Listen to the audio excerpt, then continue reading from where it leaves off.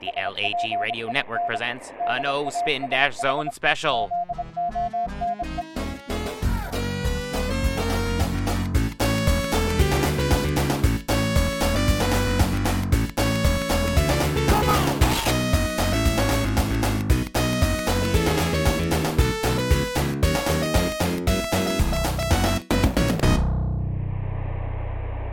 Welcome to a very special episode of the No Spin Dash Zone. It's so special that it takes place directly after another special. It's very special.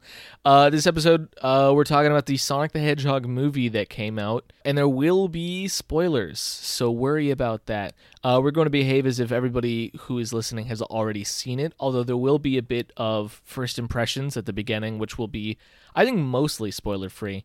So you can listen to the first little bit of it and be fine, but then after that, it's a war zone. But the battle is knowledge. Hi, my name is Steven. I'm so sorry. Hi, I'm Charlie. And I'm Isaiah. And remember, the other half is violence. That's true. Knowing is I think winning is half the battle. No, okay, only if losing is the other half, because there's knowing and then there's losing. Those are the two sides of the coin that is the battle. What if you know that you're going to lose? Do you get the whole coin? You just get to keep it. You make 1 cent that day. What? So how do we feel about the movie, generally? Do we like it? I didn't like it. I thought that it was pretty good. I kind of didn't like it, but I think my expectations were too high. Which is a horrible thing to say about the Sonic the Hedgehog movie. What? Hold it. Did you guys go in with high expectations? I tried not to. Like, I was like, it's gonna be like a stupid kid-friendly family movie featuring our cartoon character, but in the real world. And my brain was like, nah, dude, it's gonna be all these people saying they really like it. I heard somebody say it's the most successful film debut of a video game franchise film. To clarify, that is objective data and no one's opinion. No one's opinion is that it is the most successful film. That is what happened. Yeah. So that means obviously it's a fact that it's a good movie, right? Oh my god. The movie's revenue. To clarify, the Transformers movies make obscene quantities of money in China, but nobody thinks those are good. They're really good films made by a savant. That is an opinion held only by myself and no other human being. That's true. Something else I should probably get out of the way. I like dumb action movies that have no substance. Yeah, that might affect your opinion of this film. I.e. the Transformers movies. I also like Alien and Terminator and stuff like that, which are action movies that have plenty of thought put into them. So okay, question, did either of you guys see Detective Pikachu? No. Yes. Charlie, do you think this film is better or worse than Detective Pikachu? I mean, the only thing that this movie really has over it is the villain. Like, the Sonic movie has over Detective Pikachu. I would also like to say that the Sonic movie does not have a talking Pikachu. That's true. It gets points for that. It has a talking Sonic, which is something that we've all had time to adjust to. Yeah, the voice for Sonic also fits better than the voice for Pikachu. The fact that Pikachu has a voice does not fit. I have still not come to terms with the idea of Pikachu saying its own name to talk. All right? That's the world I live in. Someone didn't grow up Pokemon Yellow. No, I hated Pokemon Yellow. And do. But for different reasons now than then. I regret bringing up Detective Pikachu. So, yeah, I can't believe you brought up Pokemon. For the audience, there's a running bit that before every time we record a podcast, Isaiah brings up Pokemon for some reason, and I have 1 or 2 qualms with Pokemon recently, and it just always spirals into a 2-hour discussion that no one enjoys. Sometimes we literally don't record an episode because we're too busy, like, in a heated discussion about Pokemon. But I will say that I have not seen Detective Pikachu. I have seen screenshots from the game it's based on, and not the movie, actually. I've seen very few screenshots from the movie, and they're mostly just the promotional ones. I doubt that I would like the movie more than this movie. Okay. Although I will say that the CG of both films seems to be pretty good. Yeah. I think the CG is about the same like level of quality. This film, as far as I understand it, had a lower budget, and so it just had less CG in it. But does that just mean that it has fewer furry animals like per minute? Yeah, I was gonna say like furries per second, FPS, if you will. There's generally less of it. But yeah, honestly, I thought like Detective Pikachu, at the time I watched it, I was like, we have a good video game film now, officially. Like we did it. We can all retire. And Sonic, I think, doesn't quite make that mark for me. I have the opposite opinion. I was not at all compelled to see a live-action Pokemon movie because there are so many good animated ones. That's fair. With Sonic, there is a single good animated Sonic movie. So, yeah. Like, it doesn't have these things to, like, compare itself to, I guess. Mm-hmm. I doubt that I would like Detective Pikachu as much as I like the original Pokemon movie, I guess is another way to put that. Whereas with Sonic, like, I don't think that I liked this movie as much as I like the intro to Sonic CD. But also the intro to Sonic CD has, like, a very short time to, impress. And this is a, like, feature-length film. Yeah. But I would say that I don't think that my money was wasted on this movie.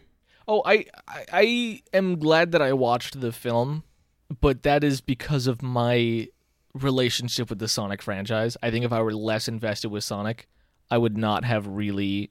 I think I probably wouldn't have liked the film. I don't think that my feelings on Sonic have colored my feelings on this movie at all. Okay. I don't think that, like, my presence of nostalgia made me like the movie anymore, and I don't think that it made me hold it up to a higher standard, which seems to have been what happened for you guys. Yeah. I want it to be high art, this Sonic the Hedgehog film. My problem isn't necessarily that it's not, like, what I perceive as Sonic. It's also that it's just like every other movie I've seen. Yeah. See, there's another thing to note, is that I don't watch current movies. The thing is that I don't really either, and it was still, like, every movie I've seen. Like, it felt like the same experience as watching the Smurfs movie or the Alvin and the Chipmunks movie. See, I haven't seen a movie since, like, a movie in the theater other than a Transformers movie since the Alvin and the Chipmunks movie came out. Oh, I thought you were going to say since you, like, worked at a theater. Well, that's kind of different, because I didn't pay for those movies, and I spent a lot of them just, like, texting people and sleeping. including the Transformers movies, which I like. I spent a lot of time just texting people and sleeping. I remember seeing Alvin the Chipmunks. That's all I'm going to say. I wish you didn't. So I think probably we should start discussing our opinions in more specific detail, citing particular scenes from the film. But first, do we want to give a like thumbs up, thumbs down, or do we want to give like a rating or something? I was gonna say we do thumbs up, thumbs down at the end of the initial impressions, or first, however you put the title of this segment. Yeah. And I would say that I personally am a thumbs up. I think I'm a thumbs up. I'm gonna stick with a thumbs down. I'd say that I like this movie more than I like Sonic Adventure. Whoa. That is... I think this movie is less rough around the edges than Sonic Adventure. Okay, question. I mean, this movie does have named human characters, I'll give you that. Would you have liked this movie more or less if it was a live-action adaptation of the Sonic Adventure story? Much, much less. Interesting. Because there's no relationships in that. That's true. Other than the pre-existing relationships, but like I said, I didn't come with that weird Sonic baggage to this movie. Yeah. There's pretty much no Sonic baggage in this film. The first 2 minutes. Yeah. But there's a lot of good Sonic fan service in the first 2 minutes. Yeah. Which we'll get into more in a second, but all right, yeah, let's put up the hard spoiler warning at this point. It is no longer safe to listen to this if you've not seen the film. Yeah, pretty much the whole episode from this point on will just be spoiler territory. So. Yeah. So, like, at the end of the movie, where Sonic sacrifices himself to save... I'm trying to do a bit, but I'm literally not funny enough to come up with a fake spoiler. Sacrificed himself to, like, Dark Gaia or something, like some Satan analog. He surrenders his heart to darkness, and Xehanort takes over his body. Oh, my God. thought it was a weird way to end the film, like a little bit dark, but like. And then Tails came out and he was like, "Got it memorized." That gotta get that sequel bait. Okay, you guys need to stop. I will not tolerate distractions, especially ones Kingdom Hearts related. And then I just want to start, like, they start with the freeze frame. I do not need to see another gosh darn freeze frame. Oh man. I completely forgot that's how the movie started, honestly. The only freeze frame in an animated like comedy action film I want to see is the one in Megamind. That's the only one that's acceptable. What about Emperor's New Groove? Is it considered common knowledge that freeze frame means the "I bet you're wondering how I got here" trope? Yes. It's frame story is the official name of the trope, right? Yeah, that sounds about right. Because I think you could also describe the segments where Sonic moves around while the frame is frozen as a freeze frame segment. Okay, Emperor's New Groove doesn't do it during the actual climax of the film. It does it at the low point of the film. And That's true. It does it, I think, for like actual comedic purpose rather than to be like, hey guys, I promise something exciting is going to happen. You just got to stick around for a little bit, which is what I think this film and what Megamind and what every other film that does it does. Yeah, but something that you're not like noticing is that these are also all children's films, so they have to capture the attention of a child quickly. I mean, I agree. You literally have to convince the child that something exciting is going to happen in order to convince them to watch it long enough for it to happen. I also don't think that this segment of the movie, which is again 1 minute right at the top, I don't think that it hurts the film at all. For me, I don't know. I guess like there's an argument that it sets a weird tone before the movie begins. I think it's not their best foot forward. Yeah, but I think that it's forgettable enough that it doesn't matter. I did admittedly kind of forget about it until Charlie brought it up just now. Yeah.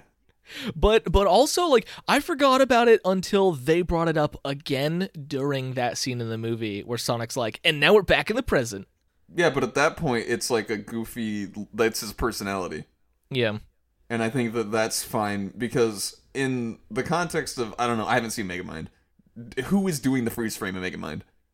Is it Mr. Megamind? It's Sir Mind. Sir, it's M Mind? It's Dr. Mind. Yeah, is he like a goofy, sarcastic guy?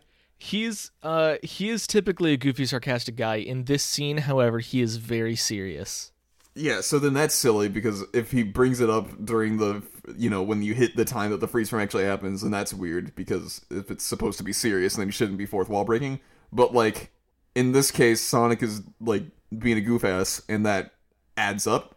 Whether you like it or not, I think it's, like, on brand for him. Yeah. But let's move past that first minute of the movie and talk about the 3 minutes that follow it, where Sonic is a baby or a toddler running around through Green Hill Zone. Did you guys like that segment? Baby Sonic. Yeah, it was fine. I liked the little touch where he was like running across the bridge and the bridge collapses. Yeah, and it's specifically like the stones. It's not like a wooden bridge. It's like the falling platforms from the game. It's really good. I thought it was interesting that they were just like, oh yeah, the Sonic Mania trailer song, that's just the movie score right now. I didn't are they the same thing? Yeah, it's they just took the song from Sonic Mania's trailer and they were like, put that in the movie during this scene. It's not the same song though, right? It's no, like it's the same song. It's like a different instrument. It's literally the same wave file. That while he's running around in Green Hill? Yeah. Okay. I don't disbelieve you, but that didn't register in my head, and I have definitely played Sonic Mania. It might not be the trailer, it might be the like opening scene music, but it's like a promotional song for Sonic Mania that is in I thought you meant like the intro to Sonic Mania. I don't remember which one it is, but it is. Because if it's from a promotional piece, then that explains why I wouldn't know about it, because I didn't see a lot of commercials for Sonic Mania. I just knew it was coming out. Yeah. But I didn't I don't know. Anyway, do you guys like that segment? Thumbs up, thumbs down that segment. I'm going to say thumbs up. Yeah. I think thumbs up. If the like Sonic movie lore is No. I'm not talking about the owl. Okay. We are stopping before the owl. Just the Green Hill Zone segment I think is thumbs up. Like, did you go into that segment and none of your illusions were broken? I guess is what I'm asking. Yeah. Like, was it still the Sonic art film that you were hoping for? Yeah, I was a little shaken by the freeze frame, but I got back into it for Baby Sonic running along Green Hill Zone. Yeah, Baby Sonic was very cute. Yeah. So, I feel like I should have clarified something earlier. That just because I don't like this movie, it's a fine enough movie for kids. And I should have began with that. Yeah, if you want to introduce your kids to Sonic, I think this is the healthiest way. Yeah. Like, my mom was telling me that her friend showed it to her kids, and she liked it, and her kids liked it. And that's perfectly fine. There's really no reason I should watch this other than me being a angry man-child. Wait, I thought you were going to say a Sonic fan. Same thing. I definitely think this film was not made for men in their mid-20s. No, yeah, I mentioned when we were doing the trailer reviews or trailer overviews or whatever you want to call them, that this was not a movie for us by any means. Yeah. Which is why I didn't try to come in, like, expecting what I wanted out of the movie. But also, like, a little bit, how dare they not target me specifically when making the film? Yeah, because you haven't bought a Sonic game in the last 20 fucking years. Just because I am their least profitable demographic doesn't mean... That's like me sitting here and asking why they haven't made a Pokemon game for me yet. Because I don't buy them, Isaiah. Yeah. How do we feel about the owl? I like the owl. Longclaw is fine. I think that she was a healthy parent figure for Sonic. I think it was dope that there was, like, a mom figure and not a dad figure for Sonic. Yeah. Yeah. Because I think that, you know, I don't know, that dynamic is not super well explored. And honestly, even in this movie, it's not amazingly well explored because she dies in the first 5 minutes. But yeah, we get basically nothing about her. But we established the motherly relationship she has with Sonic. And I also like that Sonic is kind of like an orphan. Yeah. Because I think it helps some things that they build on later in the movie. Yeah, that's for sure. You guys like the echidnas? Yes, that was super cool.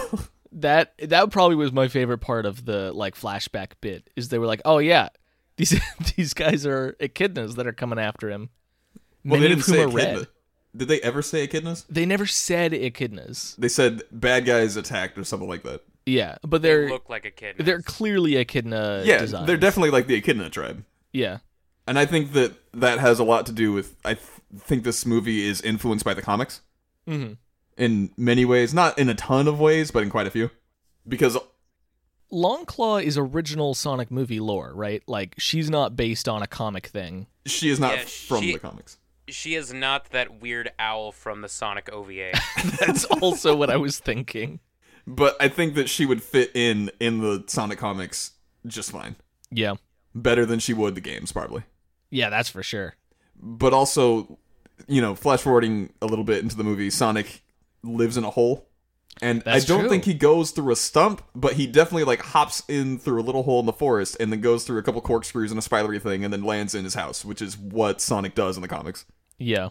They go through a little, you know, maze-like tube to get to Knothole. I do agree that, like, the greater lore feels very inspired by the comics. But it also, like, is distinct from the comics. Like, it operates under rules that exist in neither the games nor the comics. Well, then let's also Which is talk fine. about the way that rings are used in this universe. Yeah. Oh yeah, they're teleportation devices and basically like assumed not necessarily to be magical, but like actual technology.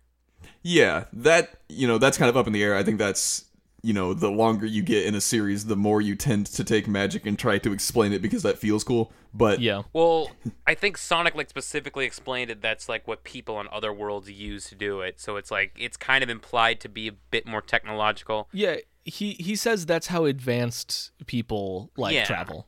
Right. But this is a thing that's in the comics. Like, rings are used for teleportation occasionally in the Sonic comics.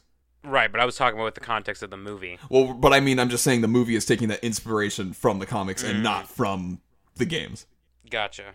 But even in the games, you know, you go to a giant ring to get to a special stage. Yeah, I was gonna say, like, That's true. visually, once they're thrown, they really resemble special stage rings. So, you know, and I think we mentioned that also when we were talking about the trailers as well, that, like, rings teleporting are not unheard of in the Sonic universe and the Sonic Yeah. lore. I think it fits in a lot, or very well, I should say. Yeah. And then I guess like the last little thread to pull on is Electricity Sonic. That's the bit that I'm most weird about. I don't know. It feels like they baked it into his character for this movie well enough that I wasn't weirded out by it. Yeah, I mean, like it works in the movie, but it feels the least like actual Sonic and more like here's a I don't know. Do you know, I want to mention some other things that don't feel like Sonic that we eventually just accepted. Go ahead. I want to start... Okay, we'll start here. Sonic on a skateboard. No one was okay with that right away, right? Sonic on a hover skateboard? Sonic on a snowboard was a thing in Sonic 3 at the... was it also a thing in Sonic 2? No, I think that's just for Ice Cap. Okay. Well, Nope. so Sonic riding a snowboard was a thing in 2D Sonic games. But in one 2D Sonic game for one stage, right? Yeah. Not Sonic with glasses in a future city riding a hoverboard. Right? Like, that's a little weird. Yeah, the extreme gear bit is a little out there. But 3 games in, it seems totally fine. To me, anyway. Yeah. And I feel like the larger Sonic community has either forgotten it gracefully or accepted it as its own weird little canon, right? Mm-hmm. Didn't Sonic use a hoverboard in Sonic Chaos? Yes. Maybe? For special stages? No, like it was like an exclusive thing for him. Yeah, there's a bit where Oh, like Oh, if you mean the rocket? His rocket shoes. Ah, that's what it was. Yeah. That's like a weird Game Gear thing, though. Yeah. Like, that never came back. I'm talking about stuff that, like, stuck around for a game or two. Right. And then they gave Sonic like an actual skateboard in Generations, like specifically for the classic City Escape level. Yeah, like with wheels and everything, right? Which makes you think that it was something that existed in previous games but didn't. But that's another bag of worms for a different time. Just a whole bag of worms. We've also got Gross. Shadow the Hedgehog is a thing. No, you're right. The entire Shadow the Hedgehog. The Sonic tangent. franchise is a mess. Yeah, so Sonic Adventure itself was a fairly large departure. Yeah. And to me, it was more believable because everyone's just kind of like anime, and this is live action, and live action is always a weird thing. Like, for any cartoon property, like, we've already given the, Smurfs and the Alvin the Chipmunks, the Yogi Bear, all that stuff. Yogi Bear. Oh, man.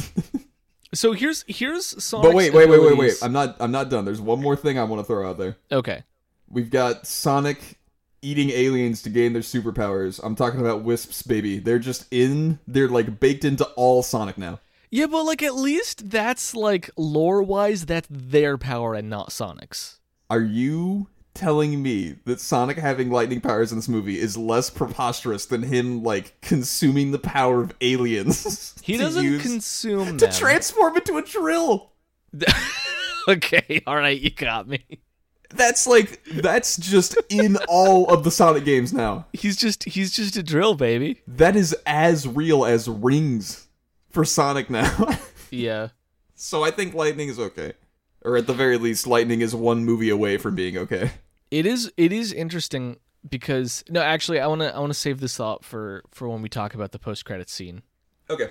But yeah, I think lightning it felt weird, and I think the thing that makes it weirdest is that it's not directly tied to his speed, it's tied to his current emotional state.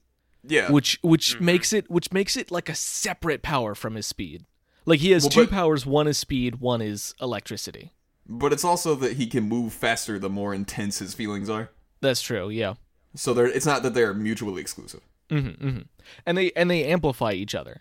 I is the impression that I got. The thing that it seemed to me was that, like, they were still vaguely centered on the concept that it's like static electricity that builds up the faster he moves, and if he's moving as fast as he's implied to move, it stands to reason that he would build up a lot of energy through friction. But he generates a lot more like energy through just getting mad about stuff than he does from friction. But the only time that he just gets mad about stuff and energy happens is in that last sequence when he's fighting Robotnik, right? No, it's also when he finds out that Tom is moving. Does he get lightningy then? He gets lightningy. He gets like angry, and he gets lightningy. Okay, the scene I remember the most is, and this is also the scene where he theoretically generates the most power, is during the EMP sequence. Because he's running in a circle, and then he creates a, like, citywide EMP. Yeah. So there's technically he's running in a square. Okay, I'm sorry. Actually, it's a diamond. There's three scenes where he gets very electricity-y, right? The first is the EMP. The second is he's in the car with Tom, and he's like, "You're moving. You're abandoning your home. Like I had to do when I had no choice. You're choosing to do that." And then with the excess energy, he ends up like spinning into Robotnik's like vehicle and wrecking it. Right, and he discharges the energy when he gets going fast. Yeah, and then the third time he does it is during the climax when he's defeating Robotnik once and for all. And in that sequence, he uses magnet powers. Which seem to not work because Robotnik still has the quill at the end. Yeah. Like, did he just pull it part way into the machine? I don't understand how that happened. I don't know. It's a movie. But yeah, like, the lightning doesn't make the most sense, but it's, like, static electricity is a thing. So running around fast and making electricity kind of adds up. I think there's a logical consistency to it conceptually. Yeah. I think the specific execution is a little wonky, but not necessarily bad. Yeah, it's like you give it a little bit of a pass because it's aimed at kids. Because here's something else that Sonic can do in the games is literally spin in place and then move. Like, store up kinetic energy without using it. Yeah, and also generate smoke and kind of breathe underwater for longer than he should be able to, but not infinitely. And then also he can, like, in Sonic Adventure 2, he can, in the air, curl up into a ball and immediately start moving downwards very quickly. Also, streaks of blue energy shoot out of him when he does that. Yeah. Maybe not lightning, but maybe lightning? But maybe it's you lightning? know what? I could see that being like, oh yeah, that's totally lightning. It's just weird lightning. It's just like bad Dreamcast lightning. He's like, and you know, that and like homing attacks and stuff like that don't make any like logical sense. So if you wanted to add a sense of realism, you could say, oh yeah, he's using lightning or magnets or whatever to propel him in a certain direction. Honestly, Magnet Sonic makes a lot of things make far more sense. It kind of does. Because he homing attacks most often into things that are made out of metal, so... Yeah. Yeah. But he never homing attacks in the movie, really? No, he does not. Not really. Honestly, he doesn't do like a lot of rolling, which is kind of neat because it's like, you're right, it's like Modern Sonic, and Modern Sonic hardly rolls. Well, the only time he rolls is... there's only two scenes, really, where he's rolling, which is the second two electrical scenes. He also rolls out of the attic when he's like trying to be a sports ball. Yeah. Doesn't he roll into that like tank? Yeah. That Robotnik tank? That's the first time he uses spin power offensively of 2 times. So overall, you guys are kind of like not super hot on this Sonic, but you think he's okay, right? I think probably he's all right. Like, but when they make a sequel, I think I'll be more hot on it just because I think there's like a what's the term? There's a period. There's an adjustment period. Like I just need to get used to this version of Sonic. Yeah, Charlie, did you want to finish your thought? So I might have been talking to some people who I've talked about Sonic with for many years. Yes, me and Steven. I besides you two, where. I don't know. There's parts of this where it feels like a I don't want to use this word, but it's the best word I can think of. A bastardization of his character. You mean like a caricature? Caricature. Yes, a caricature. Flanderization? I wouldn't necessarily say a flanderization, but like I don't know. I'm a little scared that the success of this movie could change the future of Sonic in a way that I would not like.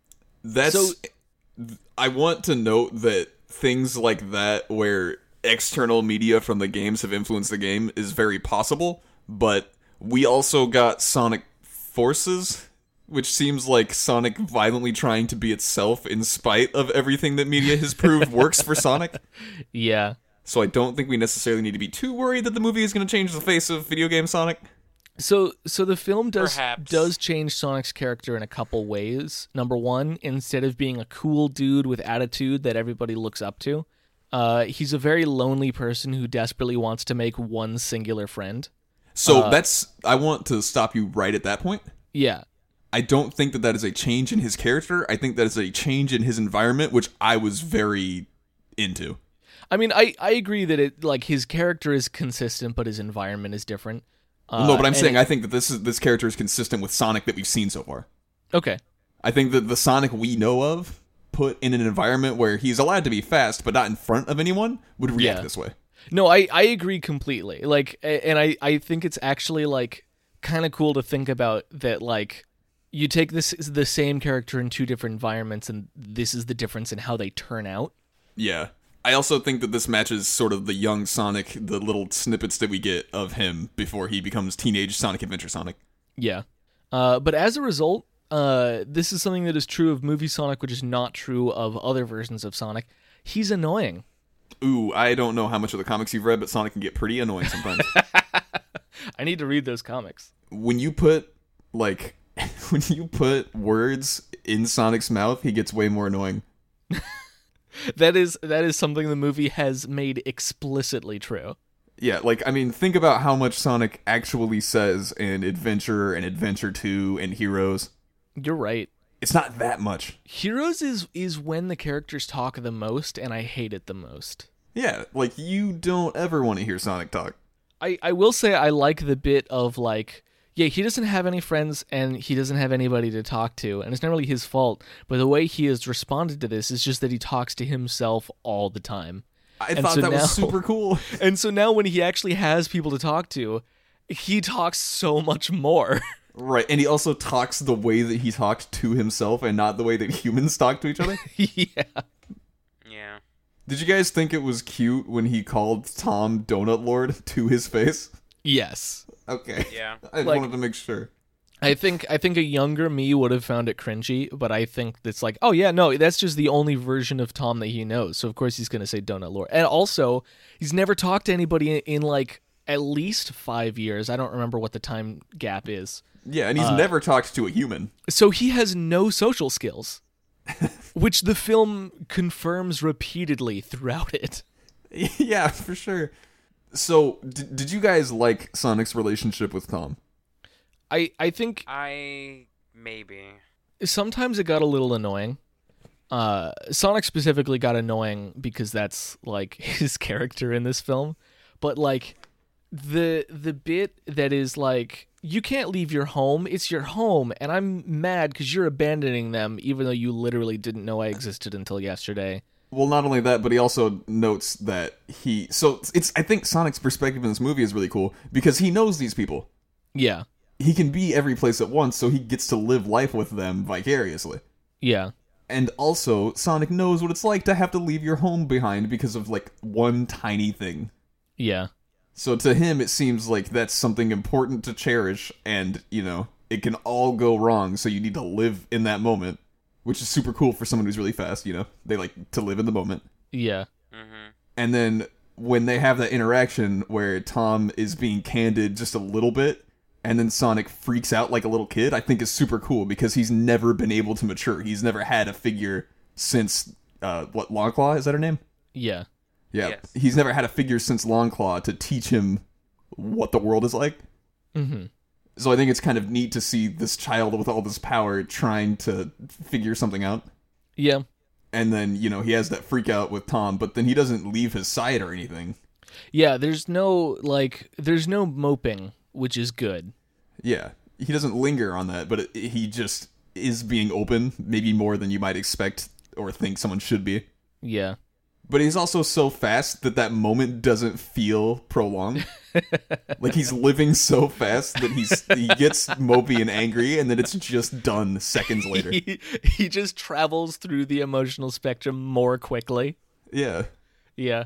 I do think the resolution of their relationship arc being that Tom is just no, I don't need to leave this small town is kind of dumb because he doesn't it doesn't make sense for that to be what the film is about. You know, You mean like you think that Tom wanted something more than he could have in the town, and Sonic wasn't the answer to that? You don't think? yeah, I mean, I think he was like, I want to be a real cop, and Sonic was like, how about being a terrorist for a couple days? Okay, that is not. He did not say I want to be a real cop. He said I want to save someone real. He said he wants to save someone's life. Okay, that's fair. He just wants to have a bit more exciting life in a big city But, and not like, a small town. Like, if he wants more excitement in his life, excuse me, first of all, living with Sonic is Going a to way accomplish to that? accomplish that. Yeah. Guaranteed to accomplish. The government comes to his house. The government comes to his house like once to give him An to give Olive him Garden a gift card to Olive Garden. Oh man. Which is the second time in the film that Olive Garden is brought up by name. The first time is literally just a full commercial. It's called a motif. It's called a motif. It doesn't You mentioned not a motif. There's like a callback, I guess. I don't know. Yeah. It's the rule of threes, but it's You fucked can't up because call there's only back two to a of them. previous joke that was just an ad. That's just a second ad. Again, Exactly. as a person who likes the Transformers movies, Okay, I have hold become on a fully second. desensitized to product placement. Because that was gonna be one of my questions. Like, what do you guys feel about product placement in this? Like the Zillow one caught me completely off guard. The Zillow one was And solid. When I was having dinner earlier with my parents, I saw, or no, I think it was like this morning. I saw a Zillow ad and I just started laughing. I was fully expecting. She says, like, I was looking up apartment prices on Zillow. I was in the way that she said it. I was fully expecting her to explain like what Zillow is and how useful it is. Like for her, a like just recently grind the movie married to a halt. Yeah, like I was expecting it to just become a commercial because of the specific way that she said every word in that sentence. You mean carefully and articulately? Yeah, like making sure that we heard Did you the brand. think that it was possible that she's just well spoken? Look, She says everything in the movie pretty carefully. yeah, that's true. To be fair, her situation has her pretty careful all of the time. Yeah. In the first half of the film, I was like, I can't tell if she's not a very good actor or if the script is very bad. I don't. Okay, hold it. She to did. clar- She was pretty good. Yeah, to I clarify, I think she's a fine actor. I've seen her in other things. Okay. She does fine. Secondly, this movie's script is not that bad. You guys like Sonic Adventure. I never said I liked the dialogue in Sonic Adventure. You've told me that you guys both of you guys like talking to the NPCs in Sonic Adventure. Yeah, just because we like seeing what's out there doesn't mean that what's out there is like well written. Well, I'll be honest. Crazy Carl's a very good NPC. Crazy Carl is the best NPC, and he's never been in any Sonic game, and he never will be. It's all about concept and not about execution in Sonic Adventure. You have to understand that my like for Sonic games, at least a few years ago, was like, if I could play as anyone except Sonic, I liked it. But if I was only playing as Sonic, I didn't like it. That checks out. And this is like a theatrical equivalent where I just wanted to see more Sonic characters because that's all I want. Charlie, that's not a good thing to want. You get to see, like, the best Sonic character, Tom. He punches Eggman in the face. No one in the Sonic universe has been so forward. That's true. Twice. Twice, yeah. He is the first character to punch Eggman in the face, and he's the first character to punch Eggman in the face more than once in one form of media. Well, first character to punch him on screen, as he has explained. Yeah, that's right. He got punched by a bully and then, like, dissected him or something?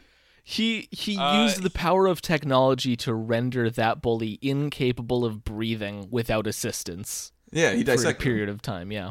Or vivisected, I guess, because he was alive, presumably.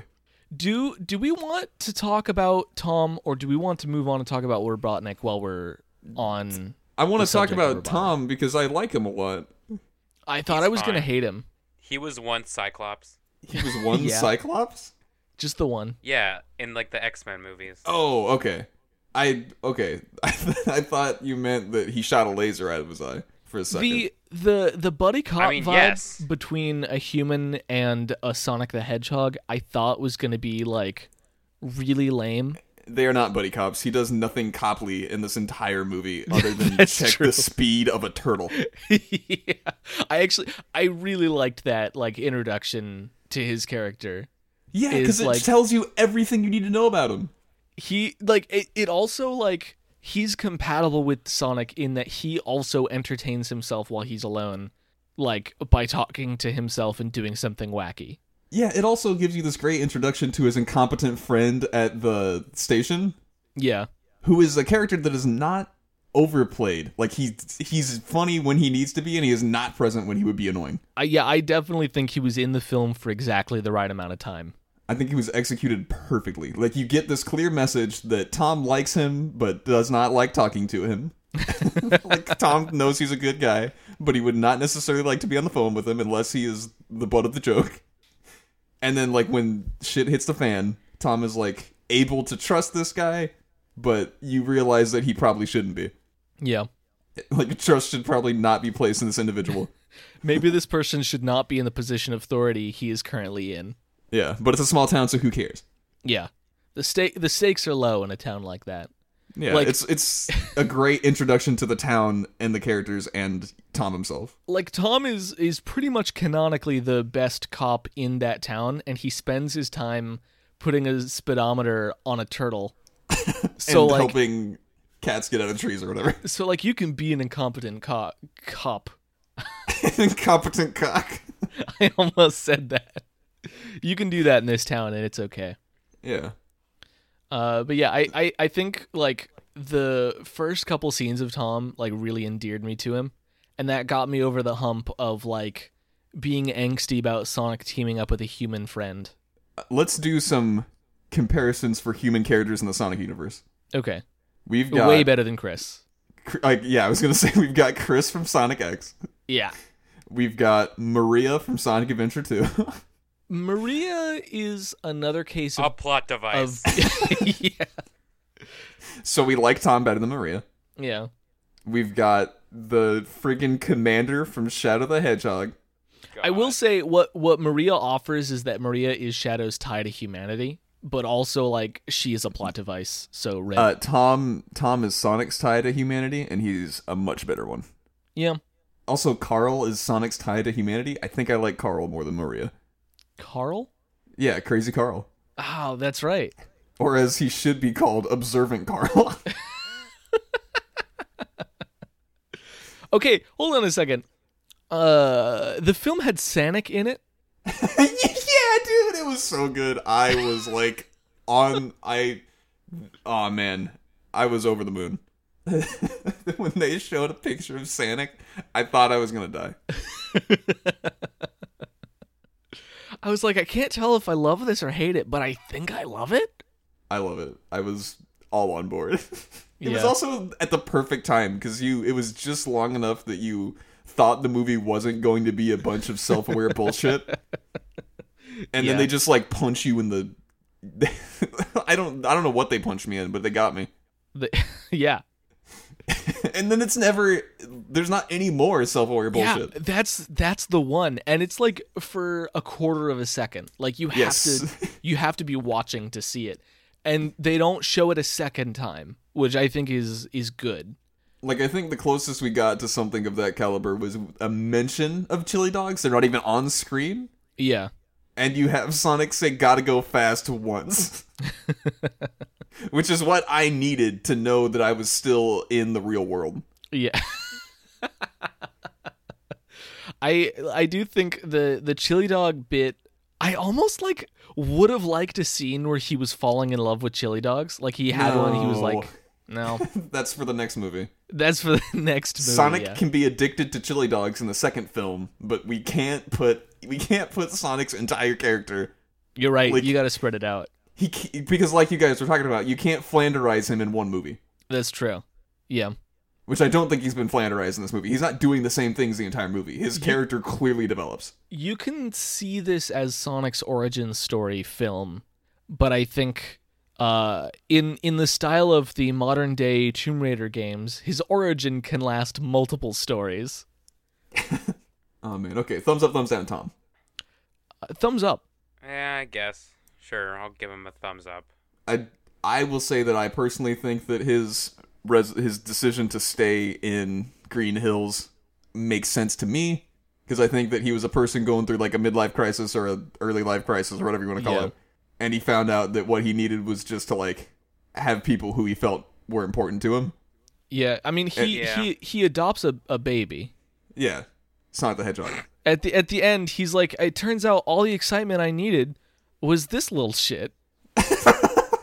And he's like, you're gonna live with me now, Sonic, and I'm going to take care of you, and then I'm gonna take you to school. Yeah, that's the part that I'm not 100% about. Like, Sonic is now Tom's baby. I think they're homeschooling him, maybe? I guess so. Okay, so we like Tom, or at the very least, we're okay with Tom. Yeah. Tom is my favorite character in the movie. I'll put it out there. All right. I'll accept that.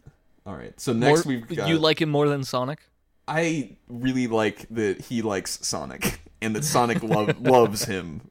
Like, capital L loves Tom, and I think Tom might love Sonic, but he maybe doesn't realize it yet, or maybe he just realizes it at the end of the film. I think you like the relationship. Yeah, but I also, like, if I had to pick one or the other, like, if someone had to die, Sonic should die. And Tom should get to live on with that guilt on his hands. Yeah. All right, Robotnik. And Stone, as you've written here on the docket. Robotnik and Stone. I want to talk about Stone. I gotta talk about Stone, but first we gotta talk about Robotnik. I think Jim Carrey handled it just fine. I wish the script was a little bit more Jim Carrey. Like, let him do more wild things. You mean you wanted him to literally lick that military officer in that sequence? Because I think that's the only way we can get a step further. Is if he literally places his tongue on that man's face. Like, I think the end of the film, when spoilers, is... We already put a spoiler. Okay. Spoilers, and also this is in the trailer. When he's in the mushroom place, and he's just, like, shouting nonsense because he's Dr. Robotnik. No, it's because he's insane and alone with nothing but mushrooms. That's why he's shouting nonsense. Yeah, no, I know. It's a very good scene, first of all. Second of all, it's like, that is what I wanted from Robotnik, like, from the midway point of the film on. I would like to mention one more time that we cannot Flanderize our characters, like, halfway through the movie. That is true. Yeah, but, like... Isaiah and I both expected there to be, like, just a gradual transformation. I want him to slowly go insane. Kind of like... Little did Isaiah know he was insane the whole time. Yeah, he was definitely off his rocker. Go more insane, I should say. Like, I want him to be consumed with, like, taking down Sonic, which he is already, but I want him to be taken to that extreme level that puts him... Like, right away? No, not right away, but, like, throughout the film instead of in roughly 2 stages. I think that his progression made total sense. Like, he was looking for Sonic as an experiment, and then he got his ass punched. And then suddenly he was like, okay, all right, now I want to kill you too. And then, like, now I will commit murder. And then they got away, and that made sense. And he was, like, getting mad about it, but also getting really into research. So we get to see the side of him that is, he just loves learning. Yeah. And that's cool, because if he didn't have that, and if he only had hating Sonic, he would be boring. Because he is an actual scientist, it's super cool to see him get interested in learning how Sonic ticks. I did really like the sequence of him doing science and dancing. Yeah, it's great. Yeah, it was great. And then Stone walks up behind him and asks if he wants a latte, and he's like, I love how you make them! He's just angrily appreciating the latte. Yeah, it's like the one time that Senpai notices Stone in the whole movie.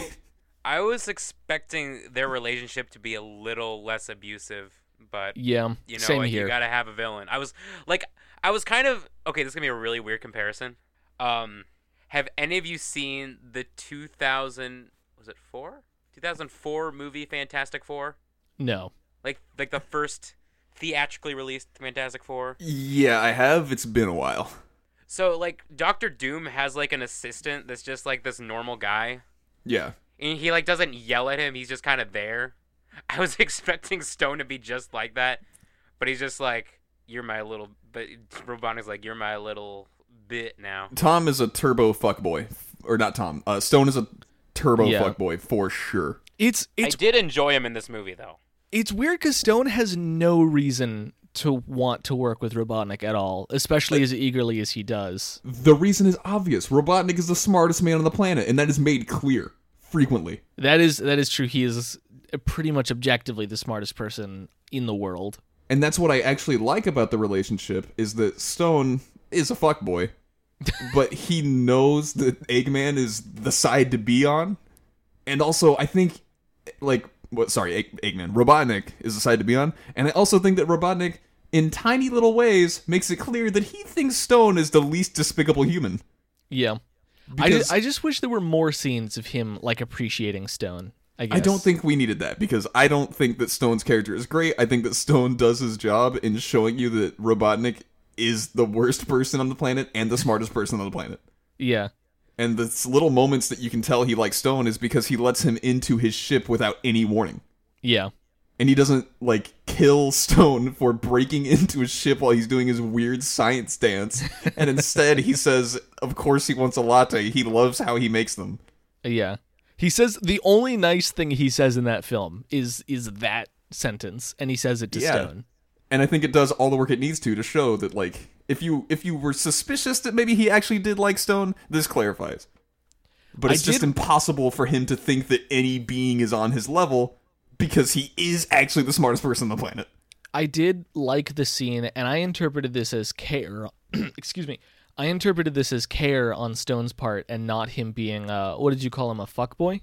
Yeah, fuckboy. Yeah, where Sonic and Tom are getting away, and Stone enters the building to make sure that Robotnik is okay.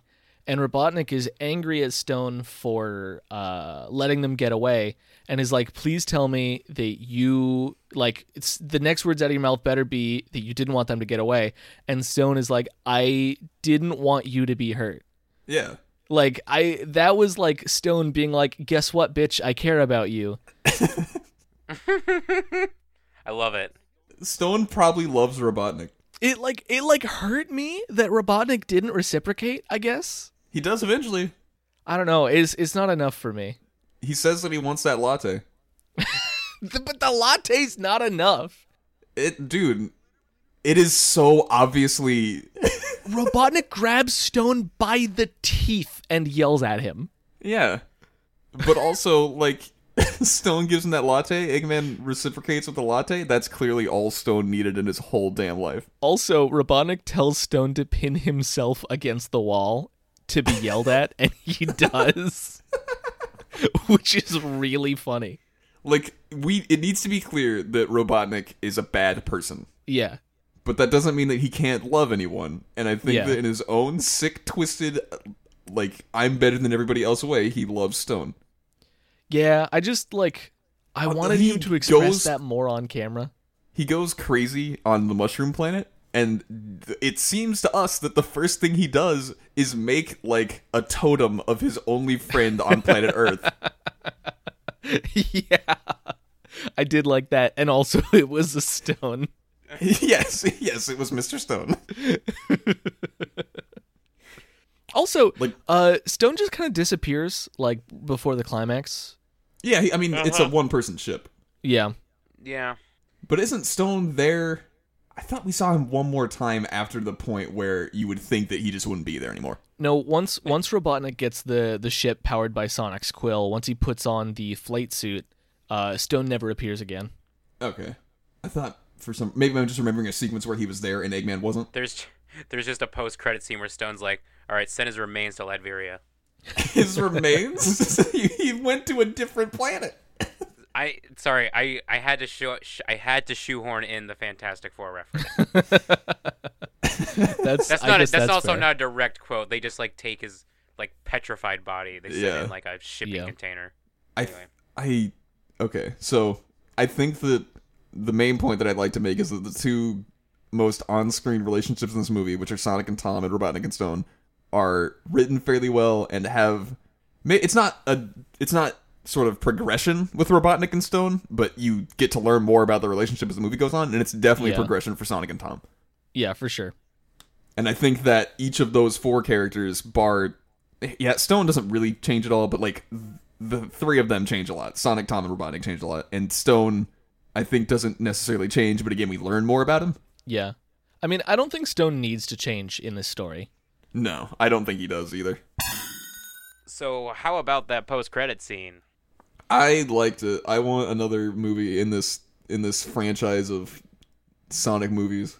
Also, technically, it was a mid-credits scene. Well, okay. Yeah, I mean, I think we pretty much have to get a sequel now, right? Like, No. There's a strong possibility that this never happens again, and that Sega doesn't understand what makes Sonic good, and they just drop this. that's true. Yeah, so post-credits scene is that Tails appears. That's pretty wild. Yeah, he's like, oh, the readings are pointing me this way, and then his tails are animated in a way that didn't make me want to throw up when I was so impressed. Yeah. I thought they were going to do the Sonic Adventure animation where it's just Tails rotating not nearly fast enough. That's like maybe the worst case scenario. Second worst case scenario is that they're just all a blur, but I think they nailed it. Yeah, I liked the animation for Tails, and I liked the character design a lot as well. Yeah, he looked cute. Here's the weird thing. Yeah. That is Tails' current voice actor. Like, their actual video game voice actor. Somehow I didn't know it. I didn't either. But I was literally like, looked it up. they just sound like Tails. So this was the one that would have been in Forces? Yeah. That's weird that they got Tails' game voice actor, but not Sonic's game voice actor. Yeah, but this Sonic is way better than game Sonic. And gets more screen time. Yeah. And is Ben Schwartz, which is just great casting. Do you want one more voice actor trivia that may or may not blow your mind? Please. Blow my mind, Charlie. Don't tell me that Ben Schwartz was on Parks and Recreation. I know that. So because I've been on Wikipedia, All right. Gary Chalk, who voiced Grounder and Robotnik in Adventures of Sonic the Hedgehog Ooh. and Sonic Underground. Robotnik in Sonic Underground. I don't think he was also Robotnik in Adventures, but he's a military officer in this movie. Is he the military All officer right. that almost gets licked by Dr. Robotnik? I believe so. Is he the guy who is like, well, I don't want to bring in Robotnik, but we got to. Also, here's a No. gift card to Olive Garden. No, that's a world leader, Isaiah. That's not a military officer. You're right. I think that was Neil McDonough, who has been in a lot of things. He's in the MCU as like one of those miscellaneous soldier guys that's also in the TV shows. That sounds about right. Which is probably because I thought he sounded really familiar, but I can't really find a role that like really like gets me. So I just gonna have to go with Captain America for right now. Oh, he was M. Bison in the Legend of Chun-Li movie. Oh, My of course. God. Yeah. That's how I know him. I don't want to go anymore on this tangent. I just wanted to just get that. Oh, he's also in CSI. So here's something I like about the post-credit scene introducing Tails is Tails is introduced to the story the same way he's introduced to the games in the second one. Like You mean that he is chasing after Sonic? Man, I remember when I got all 6 Chaos Emeralds in Sonic 1 and Tails just appears at the end. like Tails is not in Sonic 1, but he's in the second game. And now he's going to be in the second movie, right?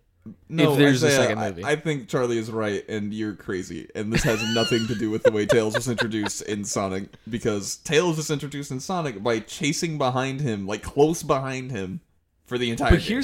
But here's something else that's not in the first game and is not in the first movie. Top secret military base. Shut up. Here's something else that's not in the first movie and is not in the first game, and that's Sonic doing a spin dash. Yeah, or Chaos Emeralds. Also, Sonic does do a spin dash in the movie. It's just only twice.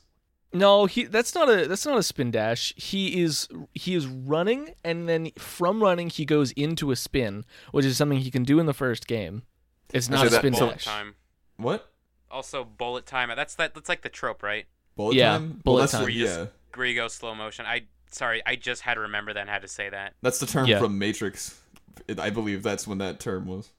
Yeah, but it was like, I mean, the first thing that I thought of was the Quicksilver sequences from Days of Future Past and the other one. Well, that's because in a bullet time sequence, there is not a character moving quickly, usually. Yeah, it's just a general slow motion, but like... Yeah, but it's very slow motion. Also... This last thing, I'll be on this tangent. I was very disappointed for that first time they did not have ZZ Top playing because they said they had like a ZZ Top cover band. I love the ZZ Top reference. I loved it. I did not like that I did not hear ZZ Top. If they had gotten ZZ Top for the Sonic movie, I don't know what I would have done. So Sonic in the movieverse is a version of Sonic that didn't have any friends growing up and therefore doesn't have any social skills, as opposed to the original where he's a cool dude that everybody, including Tails, looks up to. Yeah, also Flickies don't appear to be in this movie. Yes. Which I think that we're meant to assume that Sonic's friends are Flickies and that he's not just saving, like, unintelligent animals, he's saving people that he can talk to. Yeah. So I think it'll be really interesting if we get a sequel to see how Tails' relationship with Sonic is different from how it is in the games. Because in the games, he's very much like I look up to you, you're like my big brother because, like, you're cool and I'm cool in a different way. And Tails is cool in a different way together. Until we get to Sonic Adventure and he becomes a total fuckboy. Yeah, but like in the movie, Tails presumably doesn't know Sonic very well at the very least, because it's been a hot minute since Sonic has been in the same universe as Tails. Yeah, I would assume that he just knows of him. Yeah, well, because especially, like, Sonic doesn't just not have any friends. It seems like he never had any friends. Yeah, it doesn't. He doesn't mention any prior relationships. Yeah. But he does mention Longclaw at least once while Tom is around, right? Yeah. And then you would think that maybe if he did that he might mention some other people that he knew. Longclaw seems to be his only close relationship prior to the events of this film. Yeah, I'd agree. So it'll be interesting to see how the Sonic Tails dynamic is different given the different backstory that Sonic has. I also hope and that the presence of Tom. the presence of Tom. Tom's like, I can't keep adopting furries. What if Tom? What if Tom is like the? What is the actress's name from the first Transformers? Megan Fox. What if Tom is like Megan Fox and he's just gone in the next movie and there is a completely new, like, human male father figure / best friend for Sonic that he's just implied to have known for an extended period of time? Oh man. It would be bad. Wouldn't that be? Oh, hold on a second. Where was Shia LaBeouf by the end of the third movie? He was in the, like, last scene of the third movie. For all we knew, he was going to be in the fourth one, and then he just wasn't. So, I mean, I guess that is kind of a Megan Fox, but in the sense that it's the main character, I'd say it's the Shia LaBeouf moment. Anyway. So, like, the second film is definitely going to be world hopping, right? What, I hope that we only deal with Mushroom Hill Zone or whatever they call the Mushroom Planet. They called it something that wasn't Mushroom Hill Zone, and some people were kind of upset by that. They called it the Mushroom Planet. Yeah, they just called it the Mushroom Planet. But It's like a planet also, of mushrooms. Also, that implies that, like, Mobius or whatever planet Sonic comes from in this universe is a separate thing, and then also Green Hills, like, does the Game Gear game take place in the real world, and Green Hills is a town that Sonic visits in that Game Gear game? That's very possible. Anyway, It's definitely not possible at all. But so I was talking with someone about this film, which I shouldn't have done because we have a podcast for it. I think you're allowed to talk to people about things. Yeah, but like they were saying the next film could definitely be about the Chaos Emeralds. I kind of hope that we just don't have Chaos Emeralds. Really? Yeah, that would mean no Knuckles. Apparently, hold it. Wait, no, we can have the Master Emerald without Chaos Emeralds. Sorry, go on, Charlie. So apparently, in like the novelization of this movie, they mentioned that like the echidnas are like going after specifically like Sonic's chaos energy. Like, yeah, that's his thing. So it's a possibility. Yeah, but maybe for all we know, they'll do like a Adventures of Sonic the Hedgehog, where it's just gonna be like, oh, there's 4 of them, and they're all just differently shaped, actually green emeralds. Yeah, I think it's fine to have a magic source, but I don't need another thing where people go to find the 7 things in different places. Ever. Yeah, we don't want to have like that's Sonic Adventure again. You really only want one MacGuffin total in your story. Sonic Adventure is the worst because they get all the emeralds and then it didn't matter. They're like, "Yay, we did it!" And then Chaos is like, "Nope, got him." and then it goes to shit. Like the whole thing you were trying to do is stop it, and then it doesn't matter, and then he eats the emeralds, and then Sonic Now still what has the energy happens? to I go. will never, because you said it doesn't matter. And then Sonic just uses the emeralds anyway, even though they were used up, and then he wins anyway. So we could have skipped everything by just giving him the emeralds, and then giving Sonic the leftovers, and then going super, and not have any of the other things happen. Do you guys want to see Super Sonic in a Sonic movie? Yes, no. Eventually. Eventually. I think that it would be okay if it was at the end of the second movie. I think there was exactly the right amount of lore in this film for me to be very curious as to how they how they go into it in the future, and for me to want them to go into it in the future. You know? Yeah. So like I want to see them tie in more pre-existing, or like try to adapt pre-existing Sonic lore, and also show me new movie lore at the same time, you know? Yeah. And Super Sonic fits in that.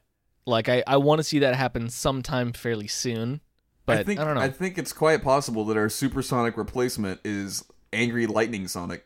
That's true. And I think that's okay because, first of all, he could still, he could learn to use magnets to fly. And yeah. magnet flying is way cooler than magic space flying. Well, what's that like Dark Sonic bit in Sonic X that happens in one episode and then never again with no explanation? I don't even know why you care. It's just that, but like now it's electricity instead of it's just the power of emotion makes me change color. Is that what happens in that episode? I thought it was that he got dark chaos energy or something. I don't actually know because it's been a while since I've seen the clip. Kill Tails, and then Sonic is like, "That was a step too far, you hard-boiled bitch." And then Eggman shoots Tails between the eyes in front of Sonic.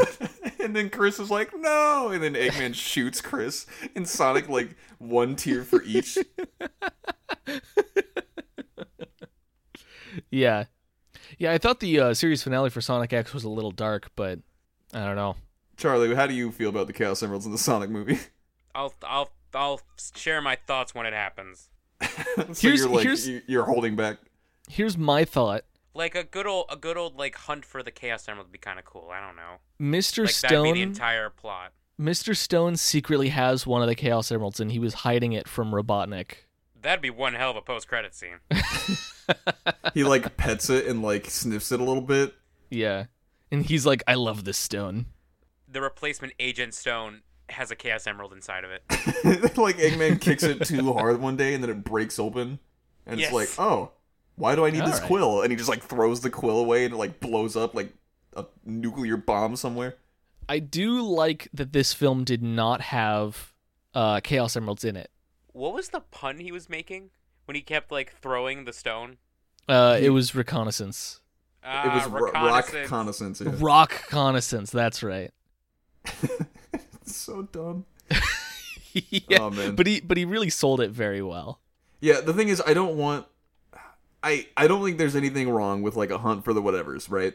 I think that works better in a long form show where the hunt for the whatevers can lead you to interesting places that you can explore for a little bit and then leave. Yeah. In a movie, I don't need another sequence where we go to the pyramids and then we go to the Great Wall of China. Yeah, that bit was fine. Yeah. But he went to the Great Wall of China for no reason. Yeah. Well, it was just to keep Eggman on his toes, more or less. Yeah. And I think that's fine, but if that segment had taken 20 minutes in each of those places, I would not have been down. I mean, I definitely think, you have 7 Chaos Emeralds to collect over the course of 2 hours. That's not enough time to make meaningful scenes happen for each one, you know? Yeah, that's the thing. So I think that maybe if this is an Infinity Stones for Marvel thing where it's 7 movies and they find one Chaos Emerald in each and they just find it coinkydink at the, Yeah. Or maybe each one is the crux of some sort. I don't know, whatever. But I just don't think that a movie can have 7 individual points where you just go to a place to get a thing and it works well.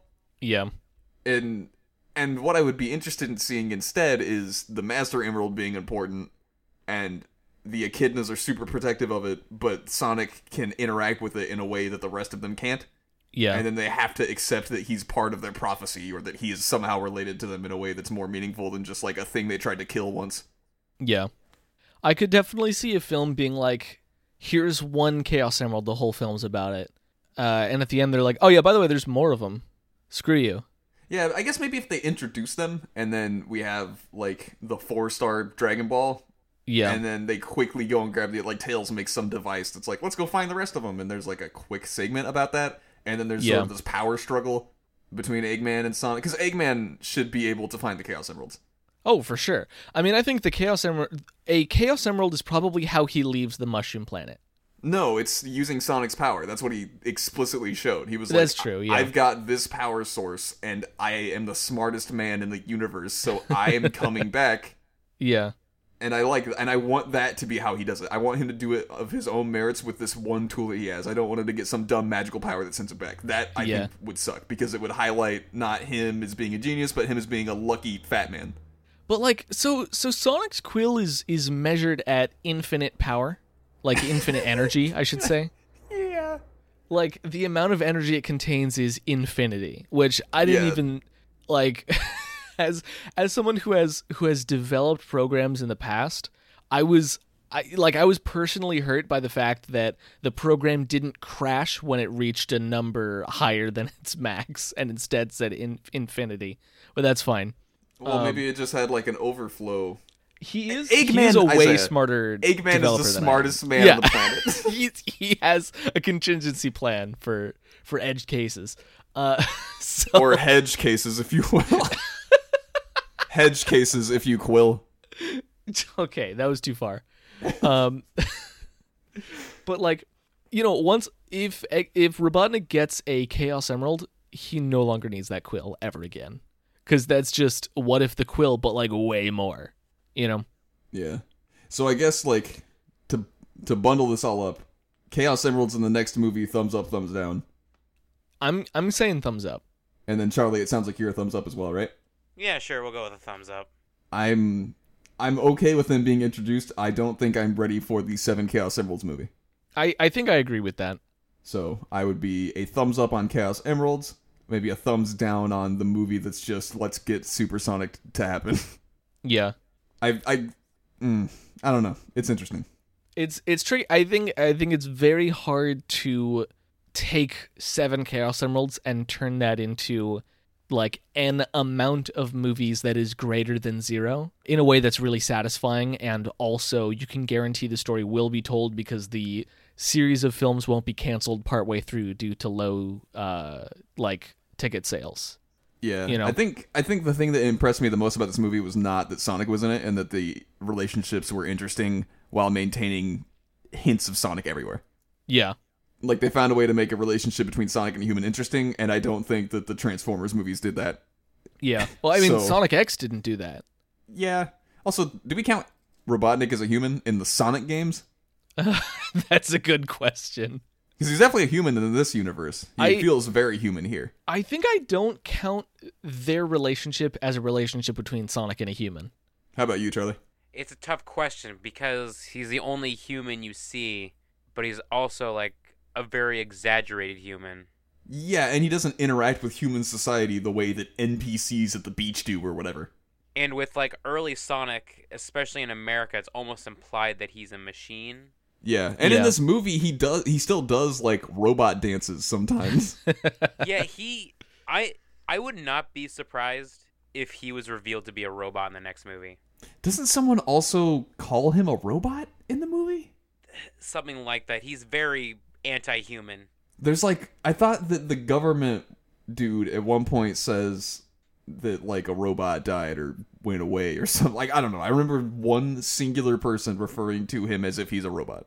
Yeah, they call him, like, Mr. Robot or something. But I think that's just because he's obsessed with robots, and also he has the word robot in his name.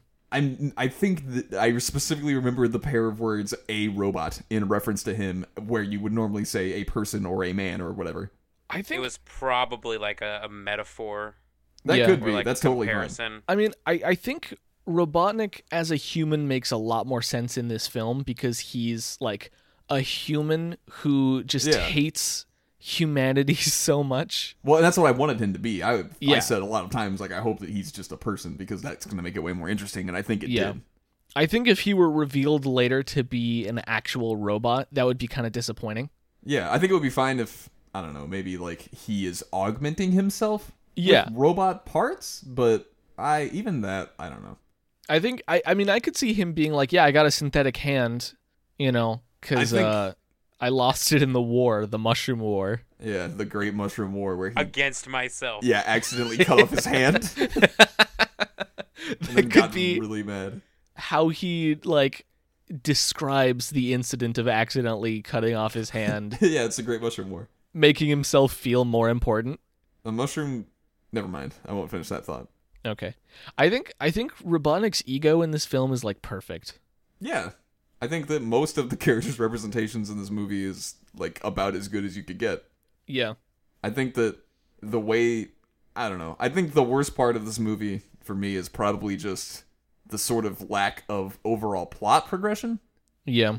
But I think that's because so much time is spent just doing character relationships. Like, the sequence in that bar that they go to is not important to the plot. Yeah. But I think it really helps sell Sonic and Tom hanging out together. Especially since... I felt like that scene, especially the bar fight section, lasted way too long for me. Yeah. But I do agree that the bit of Tom and Sonic hanging out was good and important to the core of the film.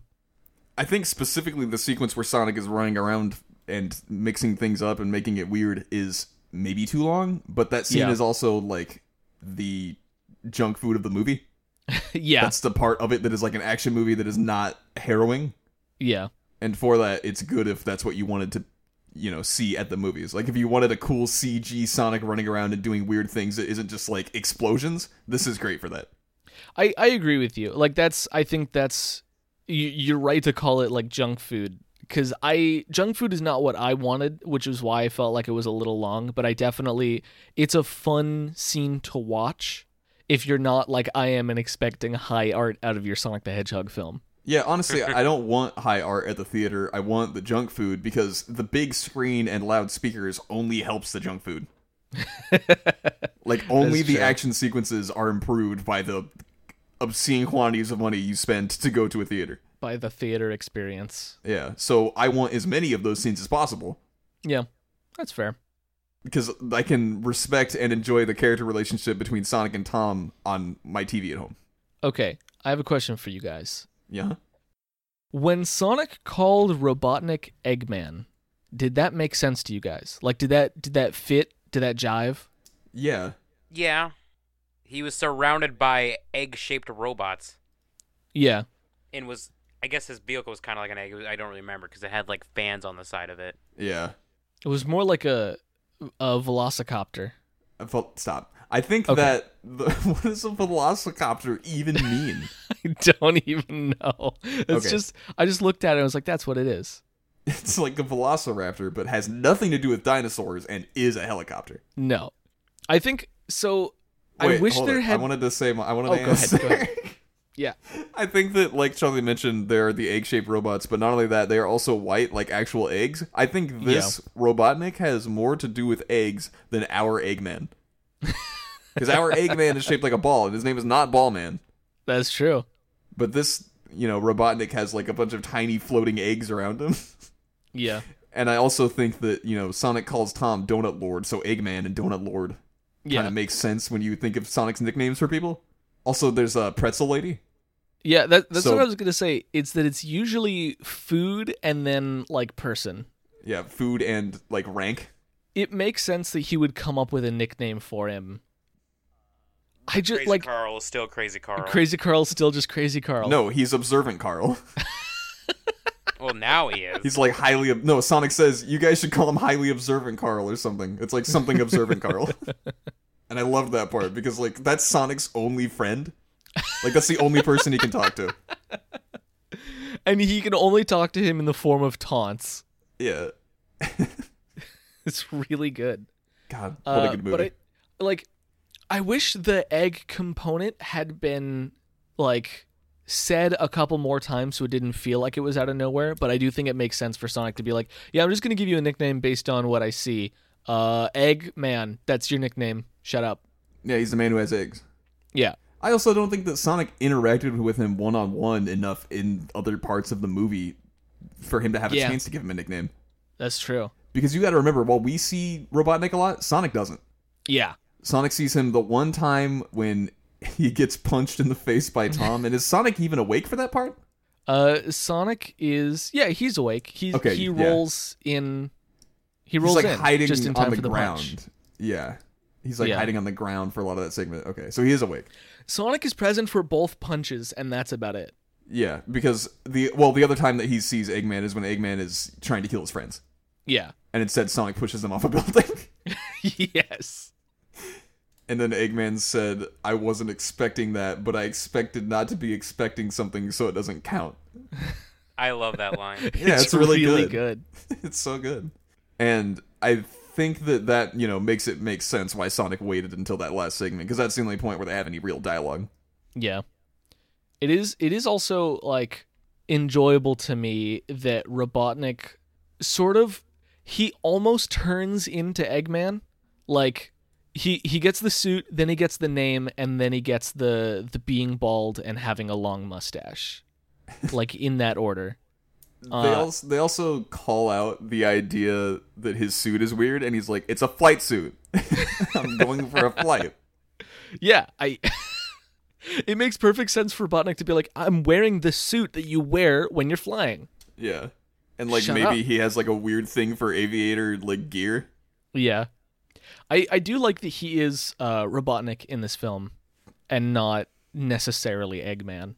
Like, I think it makes sense to be like, yeah, no, I mean, okay, obviously Robotnik is a ridiculous name for a person to have, but like, no human would be called Eggman. I think Eggman and Robotnik are just, like, if you think of his name as being like Dr. Eggman, that makes just as much sense as Robotnik, because the Nick on the end is just like from a different country.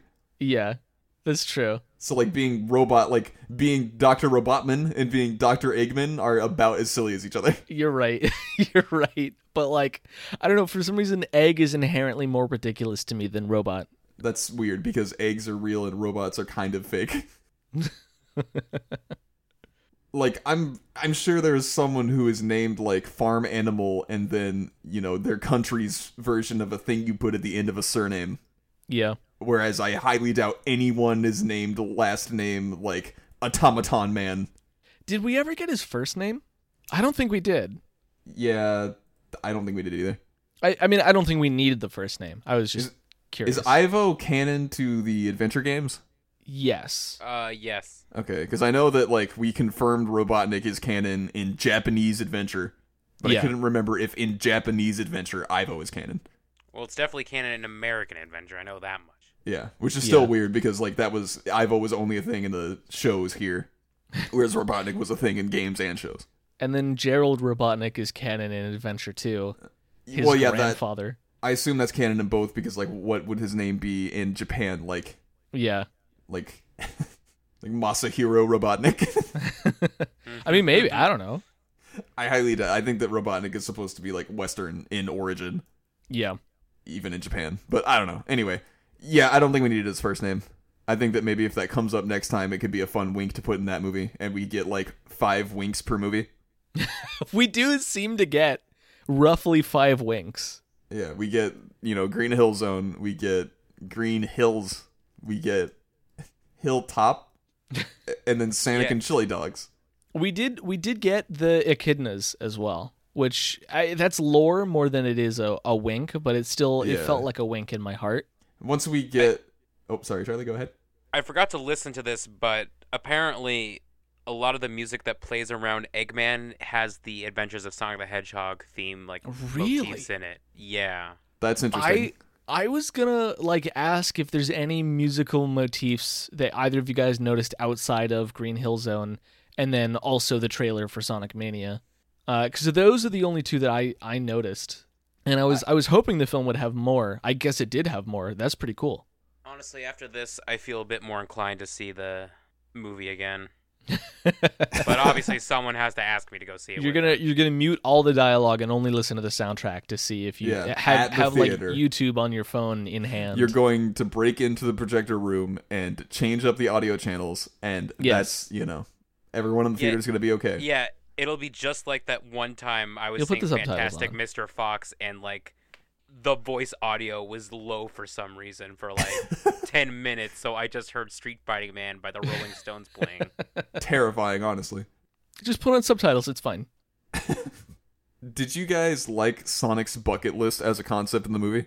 I mean, it's funny in the way that he's like, that's a thing? I want to know this. I like your human customs. Yeah. Obviously not that alien, but... And then you humans are interesting to myself, an alien. Tom was trying desperately to avoid explaining the origin of the phrase. Yeah, and then Sonic was like, I've never kicked a bucket. Tom's like, hopefully you never will. Sonic, do you think Sonic dies as fast as he lives? I don't like that joke. Well, he's still alive right up for like 10 years or whatever, so... Yeah. He finished off his bucket list, guys. No. Sonic is not long for this world. But yeah, I mean, I think it's an effective way to give Sonic meaningful goals outside of just leaving this world. I think it also helps to solidify Sonic's role in this world and make it feel like this is his new home. Yeah. Because he doesn't have a lot, he like has one new friend, and he has a bunch of fake friends. But having that bucket list is like, I want to do some stuff before I leave. And then he does all those things and realizes that, like, there's more things he wants to do. I mean, that's the scene where Sonic, like, asks himself what it is that he really wants. Yeah. Which is good, because the plot of the film is, I want the ring so that I can leave. But, like, the actual emotional arc is, I want to stay, and I want something that can tether me to this world. Yeah. He wants to stay, and he wants to know why he wants to stay. Yeah. And so the bucket list is a really effective way to get him to think about why he wants to stay. Yeah. So we're all thumbs up bucket list, right? Yeah. I mean, I think I was probably thumbs down at first, but definitely, like, the more his relationship with Tom was solidified as the emotional core of the film, the more I was like, yeah, no, this is really effective. Yeah. And I think that similarly, like, that's why, in retrospect, the bar scene is more important to the movie than it might seem initially. Yeah. Yeah. It did also, the bucket list also did make for a solid montage. Yeah. There is a good bit of, like, them doing something, and then they cross off something on the bucket list that sounds like it could be that thing. Yeah. Like, it's, like, a much more impressive version of what that thing is. Yeah, Sonic is like, close enough. Yeah. We did it! I also, I want to put one more note on the bar scene. Tom seems like he doesn't want to do it, right? Yeah. And then Sonic talks about how he hasn't gotten a chance to really live. And Tom looks around and he's like, well, this is a place where you can get a lot of living done. And he seems like he's not into it all the way, but he's protecting Sonic. He says, this is my weird, crazy grandpa or whatever. Yeah. And then Sonic gets into a fight, and Tom never, like, roasts Sonic for it. Like, That's it seems pretty clear that he thinks Sonic shouldn't have done that. But he never acts like, Sonic is a terrible person or a dummy or anything. He's just like, let's get in the truck and go. And it seems like they're having fun the whole time. It did bug me, but, like, in a way that isn't this film is bad, but actually this film is good. That the, like, junk food that he buys at the gas station and leaves on top of the car, like, that upset me. I was like, you have time to open the door and put it in the car. And then when they leave, he leaves it on top of the car when they drive off and it falls off. And I'm like, you still had time, but, like, I liked the prop that was, like, this junk food that just stays there. Yeah. I also like that Tom, you might think that this is a business trip for him, and he's like, I owe it to this guy. I kind of screwed his life up a little bit by shooting him in the leg with a bear tranquilizer. So I'm going to take him here, but it's, like, mostly just to make up for it. But then he brings the junk food, and it's not, like, sustenance, He brings, like, a bag of nachos and, like, a nice soda, and it's, like, fun stuff that you might get for, like, a kid. Yeah. And that shows that Tom kind of likes Sonic. And then he also goes to the bar with Sonic and like hangs out and has fun with the bull ride, and they dance together, and Sonic tries to get them killed. It is reluctant fun, but it is fun. Yeah, and then at the end of it, Tom seems like he had a good time, even if he almost got his ass kicked. Did you guys also notice that at the last thing, or one of the last things that Sonic does in that first, not freeze frame, like bullet time, but Sonic is moving at normal speed. Did you notice that he hands Tom a drink after he pushes him out of the way of the fight? Yeah. No, I did not. Yeah, he like slides a drink across the bar for Tom. It's just so good. I think it's a really well choreographed scene. Yeah. Like the fight where he slows down time and then fiddles with stuff. Like there's a lot of creative stuff happening in it, and I personally think it takes like too long, but every time, like every second that is passing, something interesting is happening, which is pretty rad. Did you have a question you wanted to ask us, Charlie? Well, I've asked a few of them, but let me see. What did you think of Robotnik's gadgets? I liked them design-wise. I enjoyed the concept that they're like Matryoshka dolls where they nest. I was a big fan of that.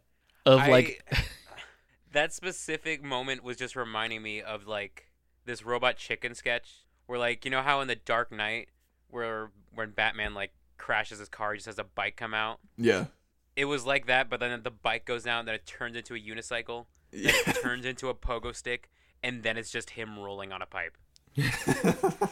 After, like, when the third thing came out, I was like, this has got to be the last one, right? And then, like, every subsequent machine, I was like, this is the final one, right? You can't go any deeper than this. And so it was, like, fun to see what would happen next in this action sequence. Yeah. I also do like the idea that the smaller droney ones were eggs. Oh, yeah. Yeah. It somehow felt subtle. It was subtle because I didn't even think about it until Sonic pointed it out. Yeah. I think the design is pretty good. I think like the white machines with like the HAL eye occasionally felt a little uninspired. But that's only in comparison to the machines we've seen Robotnik use in the past.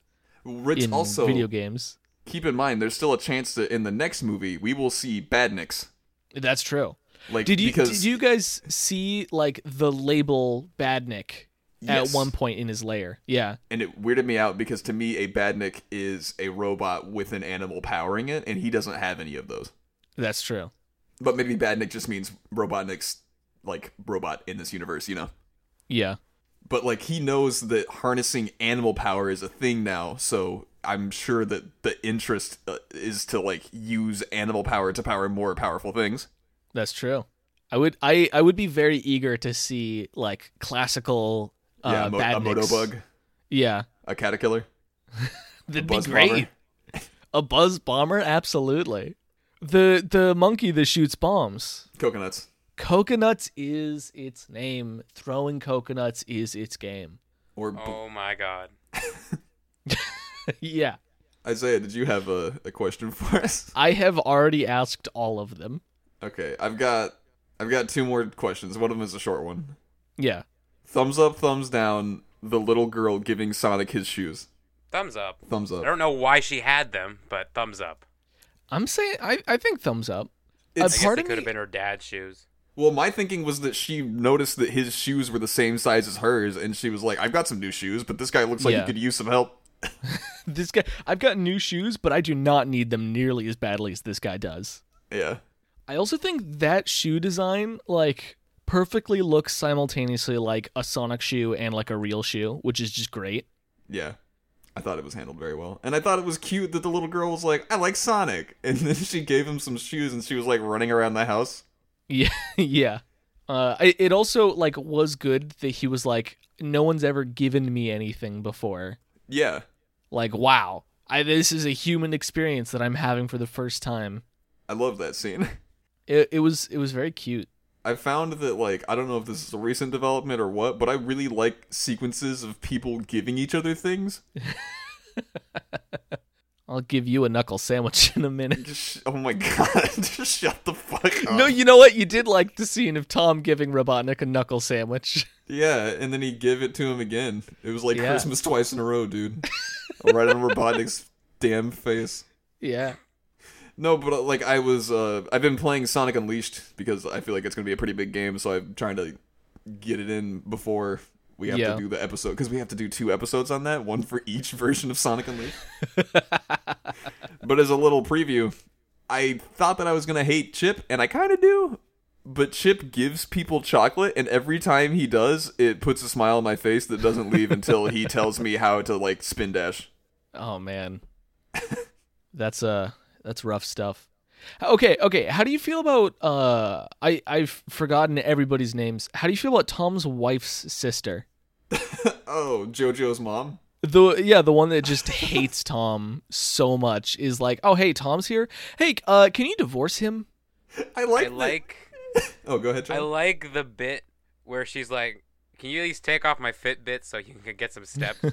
Yeah, it's like she accepts the matter there, but she just wants something good out of it.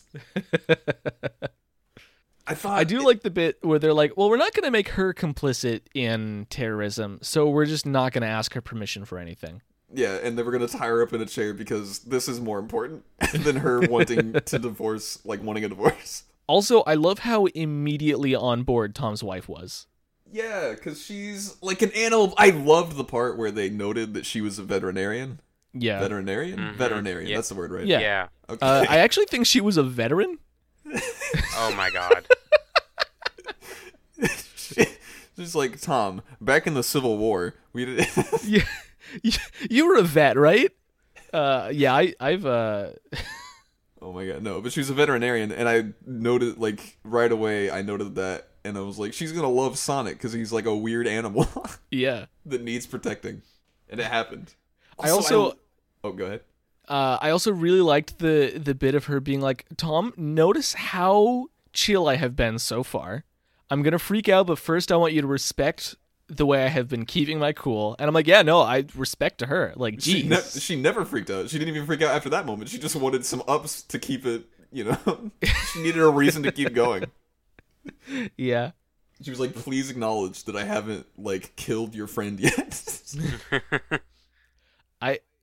We are currently tying up my sister and possibly irreparably damaging my relationship with her. So, like, what's going on? Oh man, I also really like the part where they were trying to like fix up Sonic, and she noted that his pulse was really high, and Tom was like, that might just be normal. They were talking about like Sonic's alien physiology, which really got my alien goat. Also, didn't they steal her sister's car? And let Sonic drive. They let Sonic drive her sister's car. That was the scene that I think made maybe the least sense to me. Yeah. I was like, there's absolutely no reason to let Sonic drive. He doesn't even know where we're going. Yeah, everybody knows where we're going except for Tom, or except for Sonic. And then they go and they do that thing where Sonic's in the duffel bag, and they also like he shows the lady that he's a cop from like North Dakota or whatever. Yeah. And she's like, why are you here? And he doesn't say, I'm visiting and this thing happened and I just have to go solve it because I'm a police officer. He says, I'm a police officer. And then they go to the roof. How would the person who was going to jump get to the roof if they didn't have the key? And how would he know that they were up there? Like there's no explanation to their story. And then they just, you know, she's like, all right, you're a cop, all right, whatever. Which people do that. People will let people who say that they're cops do things that, you know, maybe they wouldn't normally need to do. So that's fine. But then he's like kidnapping a kid. And that's obviously what's happening to these two individuals. And he does not explain that he's a police officer to them, does he? No. No. He just says, it's a child, but it's not mine. That's all he says. And then, like any two real human beings would, they know that a child is being kidnapped, and they walk away without doing anything to stop it. Which is believable to me. I think that that's how real people would react in that situation. But that is not how Tom should have explained himself. And also, why do they have Sonic? Oh my god. I think this scene is weirdly the least charismatic Tom is in the entire film. I think it's the least. I think it's the worst scene in the movie. Tom is fairly clever. So it's so weird that he's like, oh yes, it is a child. It's a human child. But don't worry, I'm kidnapping it. It doesn't make any, like, these people reacting to them are reacting in rational ways. But the things they're doing don't make any goddamn sense. The The saving grace of that scene is that it's only as long as it was in the trailer. Yeah, no, it's a super short scene. That's why, like, I think they just didn't know how to get from the ground level to the roof. Yeah. And for some reason, they couldn't let Sonic just run up the side of the building, which I feel like he is capable of doing. I would have loved it if he had done that, but I think they needed for Tom and his wife to get up on the roof too. Yeah, to be in danger. Yeah. But they could have just not made the roof, like, have a lock, you know? Yeah. Like, they could have just had, like, you know, the elevator be, like, important people only, and then Tom and his wife have to run up, like, 12 flights of stairs, you know, it would be, like, 100 flights of stairs or whatever, but they just have to, like, keep going upstairs, and you see Sonic, like, tapping his foot at the top, doing his idle animation. Okay, that'd be good. And, like, he like, looks at his wrist because he pretends to have a watch a lot, which is funny to me. I think they wanted trailer fodder. I think they wanted the scene that is funny to encourage you to watch the film for the trailer. Yeah. Until that scene happened, I thought it was going to be one of those things where there's a scene in the trailer that is just never in the movie. Yeah, I would have preferred it if it was not in the movie. So is this all our least favorite scene? Yeah. Yes, for sure. Okay. I'm glad, because that means that, like, the rest of the movie seems good in comparison to this. Yeah. And this is a pretty small blemish on an otherwise fine film. Yeah. My favorite film my favorite film in the movie is Sonic the Hedgehog. My favorite scene in the movie is actually the one directly following it, which is the banter between Sonic and Robotnik. Before Sonic pushes his friends off of, like, a 200-story building. Before and then also during. Like, that whole scene, like, leading up into the climax of the film where they're bantering, and this is probably the funniest that Sonic and Robotnik are together, because it's kind of the only time they directly interact. Yeah, it is one of two times that they have dialogue. Yes. And then he pushes them off a building, and he's like, I have a plan which involves violence. And then he tries to do the bullet time thing, and it works, obviously, but then Robotnik's Fastinator, like, unfreezes because of how fast it is, right? Yeah, the season finale of part 3. And that's, like, the... Except that Robotnik is Jotaro? Yes. That's fucked up. Like, that was really cool to me, because they show you the bullet time halfway through the film to be like, yeah, that's how fast the Sonic can be when he wants to. And then they're like, yeah, he's that fast. Guess what, bitch? Robotnik is too. But only after he engages the Quill engine. Yeah. And the bit of his finger very slowly moving towards the button was also great. Yeah. So I think that scene had a really good mix of here's some comedy, and then here's, like, a dramatic increase in suspense. Yeah. What about you, Charlie? What was your favorite scene? I can go first if you want me to. Go ahead. My favorite scene is, I'd say, like, if I can't count this all as one scene, let me know. But it would be the time from them pulling up to the gas station and him using the phone, up until Sonic hopping back in the truck and then them leaving the bar. It's like all of that I really liked, because Sonic tries to show self-restraint, but just the coolest shit in the world is happening right next to him. Yeah. There's, like, dudes breakdancing with motorcycles and a ZZ Top cover band. Like, I would have left. Doesn't he, like talk to himself about talking to himself in that scene? Yeah, he does some of his weird, definitely Sonic is not mentally stable for a lot of this movie stuff. Yeah. And then, you know, that's also the sequence where Tom is like, hey, I got you some junk food, and, like, shows that he cares about Sonic. And then, you know, he goes in and he's like, we gotta leave. And Sonic's like, but it's the coolest thing ever. And then Tom is like, yeah, it's pretty cool. Let's just stay here for a little bit and relax. And then Sonic is not relaxed. I have experienced 0 things in my life. There are at least 2 things in there. And it is ZZ Top and like a bull riding machine? Yeah. Yeah.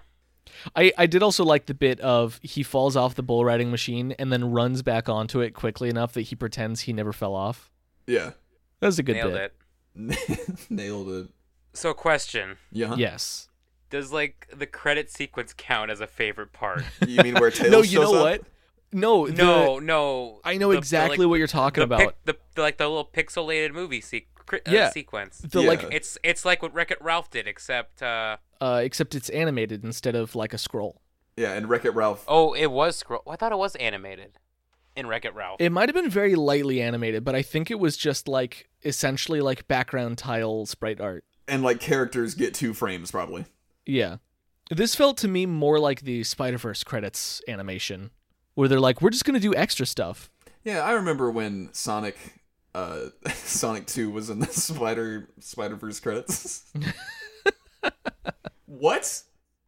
Do you just mean that there's something to look at during the credits? I mean, like, there was like a credits animation which was like interesting to look at, and it wasn't like Wreck-It Ralph where it was like you get to watch stuff like scroll. It was more like, no, this is an animation that like someone put a lot of effort into.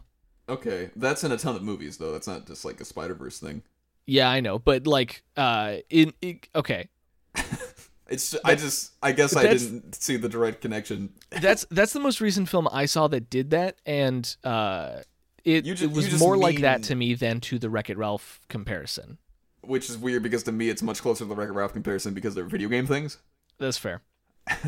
But yeah, there's a lot going on in that sequence, and I think that visually, if that's your favorite part, that totally makes sense.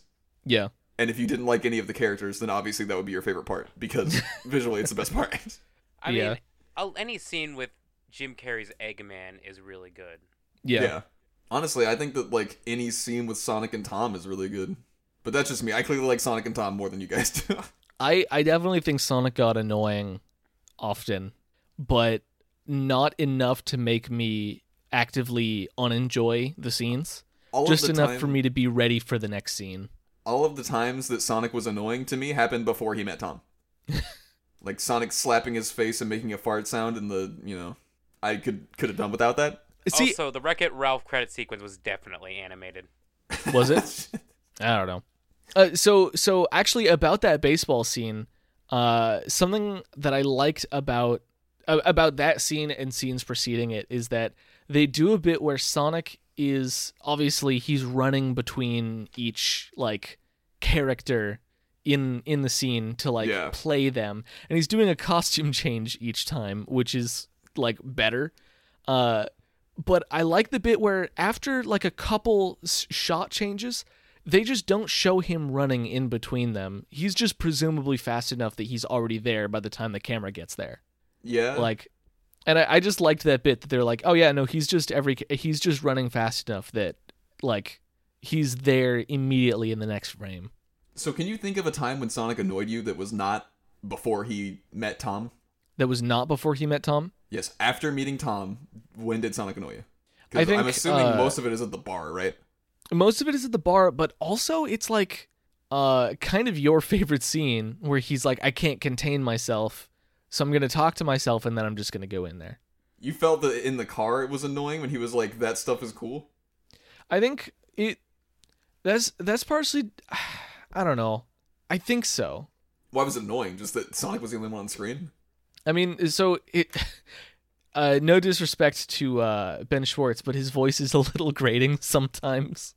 Yeah, but he's playing the role of a fast child. Like, that's the most annoying pair of things you can be. Like, yeah, but that's like when Sonic doesn't stop talking is when he's the most annoying. I guess here's the way I see it. I think that Sonic is annoying to the characters in the movie, but not to me. Okay. And I think that you feel the way that Tom might, which is like you get exhausted by people who are exhausting. That is absolutely correct. So I feel like maybe a part of you is like more sympathetic, I guess, to that than like I would be. Like I would not want to hang out with Sonic. Yeah. Whereas like I don't care. Like I probably wouldn't either, but I'm not. I'm watching a movie where Tom hangs out with Sonic, and I love it. Yeah. All right. Because I guess if Sonic is, I think exhausting is definitely understandable, and if annoying for you is like get to the next scene, then that makes sense. Yeah. But I never felt like Sonic was doing other than before he met Tom, because when he did like the face slapping fart thing, I was like, yeah, this is not funny, and it's not interesting, and it's not adding anything to Sonic's character. Mm-hmm. Other than that he talks to himself, which I think is like better later in the movie. I think he has to come up with ways to entertain himself. He has to come up with ways to feel like he has people to talk to. Yeah, but I don't think that was the best way to do it. Okay. Maybe. I don't know. I just don't think it was, like, the best written part. And how could it be? It's one person talking to himself, trying to be goofy for all of the characters. I actually might have enjoyed a scene of him, like, actively spying on people to feel like he's hanging out with them. Yeah. Well, I mean, he did that, kind of. Yeah. But we didn't get a lot of that, and we didn't get a lot of character during that. It was mostly just him talking about times that he hung out with people. Yeah. He was like, oh, there's movie night with the Toms, whatever their last name is. With the Tomses. Donut Man? Donut Lord? Donut Lord and Pretzel Lady. Yeah. And Crazy Carl. And extremely observant Carl. Yeah, it's so good. So, I think that's the end of everything I want to talk about. Did you guys have anything else you wanted to say? 5 out of 10 would probably watch again. Hold it, you'd go to see a 5 out of 10 movie again? Well, he watched the Transformers films with you, didn't he? Yeah, 10 out of 10 films. I'd say 6 out of 10. Another watch is definitely needed, though. Yeah. I can't believe you guys went in with high expectations. It's honestly, like, I have no one to blame but myself. Like, I can't know believe I played Sonic games since I was a kid. I knew going in that I shouldn't have high expect, but I couldn't stop. I've played Sonic games since I was a kid, and that's why I knew that this movie couldn't escape its disgusting fate. It's honestly I like take Sonic 2 seriously. honestly, it's kind of I am perfect... a furry because of Sonic. You're irreversibly changed due to this blue The bastard. problem with the Sonic movie is there was not enough furries. which was a budget constraint, by the way. Oh, I mean, sure. They wanted to do more furries, but the budget wouldn't allow because each additional furry is like another like $100,000 or something. Okay, Yeah, and they made Sonic 2 times. That's true.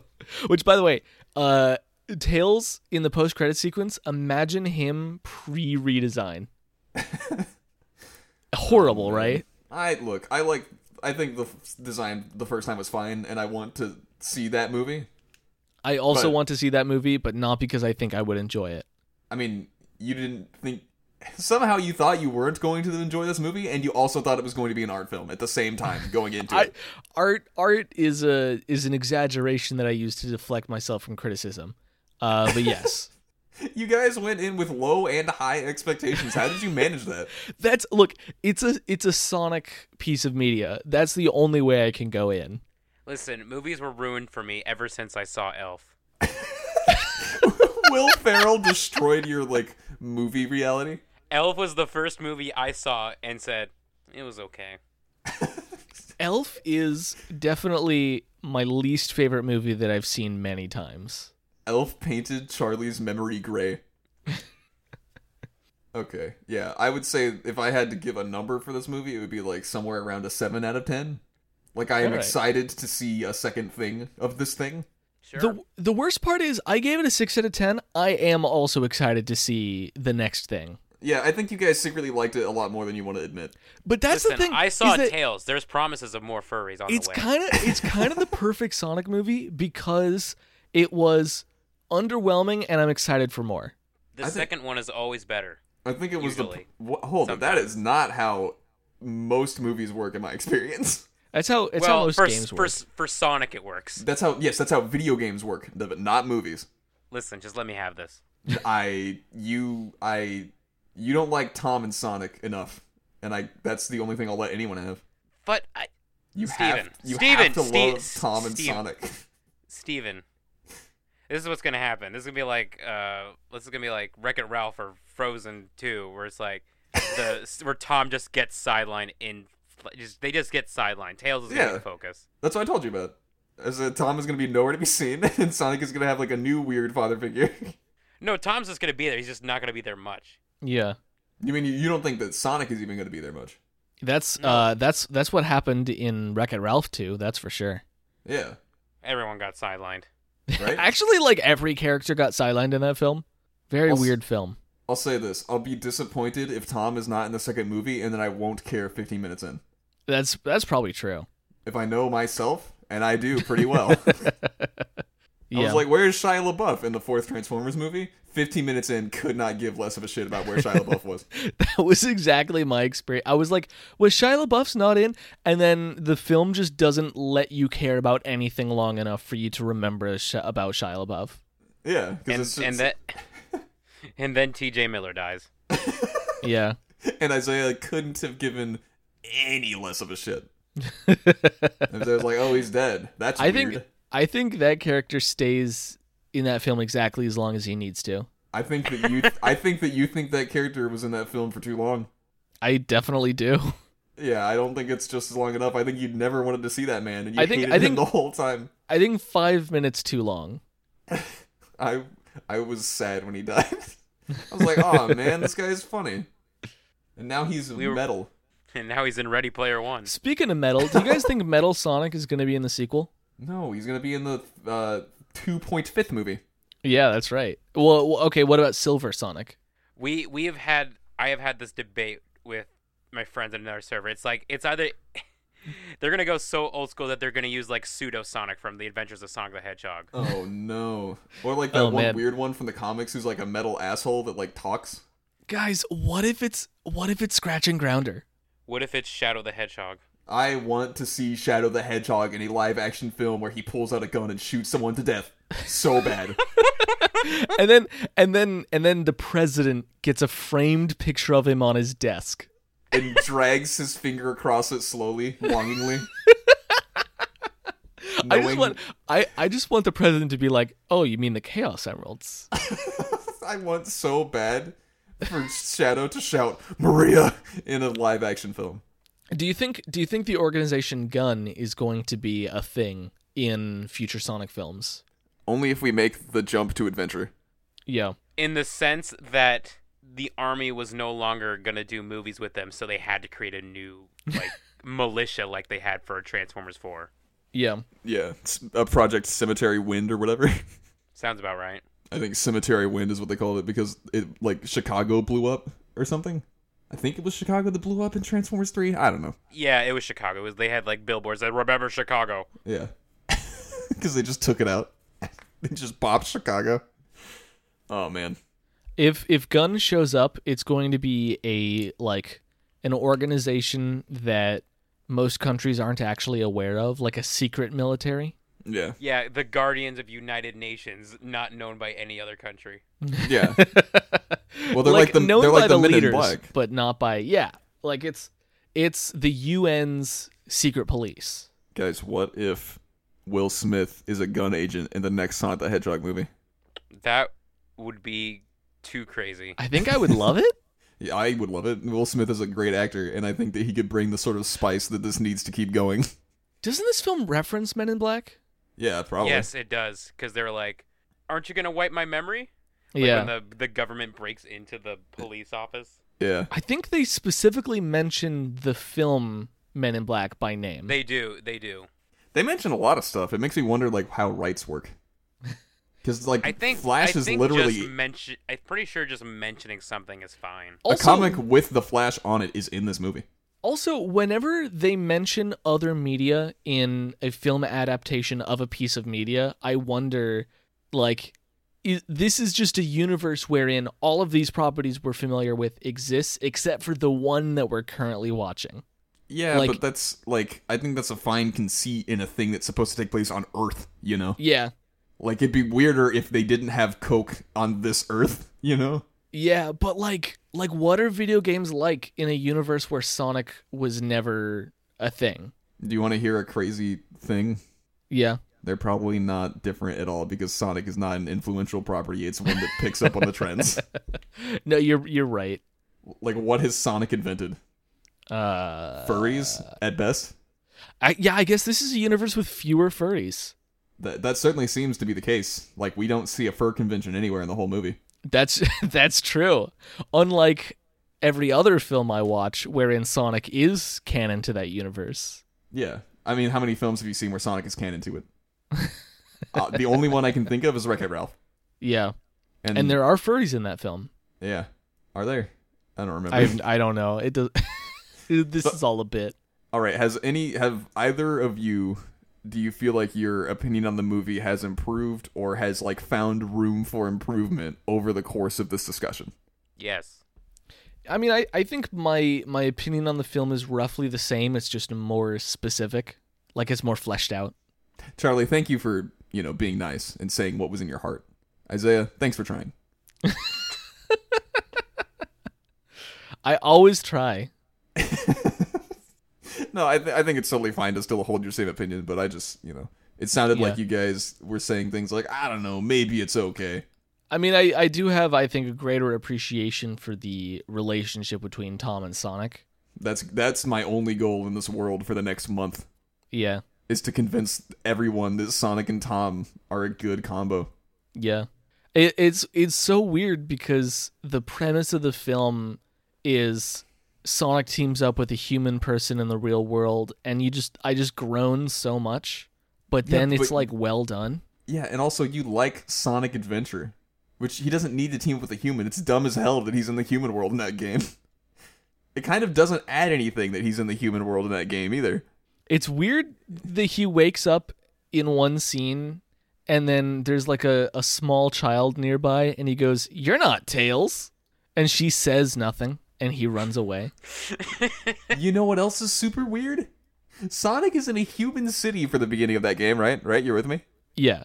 And then he immediately walks away into Sonic 3, and you just don't need humans there anymore. The only humans that you see ever again are like weird dudes who are exploring these ancient ruins that showed up last week. If Central City wasn't in that game, would it be any different? Yeah. Yeah, but then you wouldn't have the cool set piece with Perfect Chaos destroying a city. Right, because Robotnik has never made an entire city for Sonic to run around in before. He has like 4 times. Where does he get the budget for these things? I don't know, but there have been cities in Sonic before there were humans in Sonic, so I don't think we needed humans in Sonic Adventure to have a cool city for Chaos to destroy. That's fair. I don't know. I think that the human world is better implemented here than in Sonic Adventure. Yeah. Imagine if Crazy Carl was an NPC in Sonic Adventure.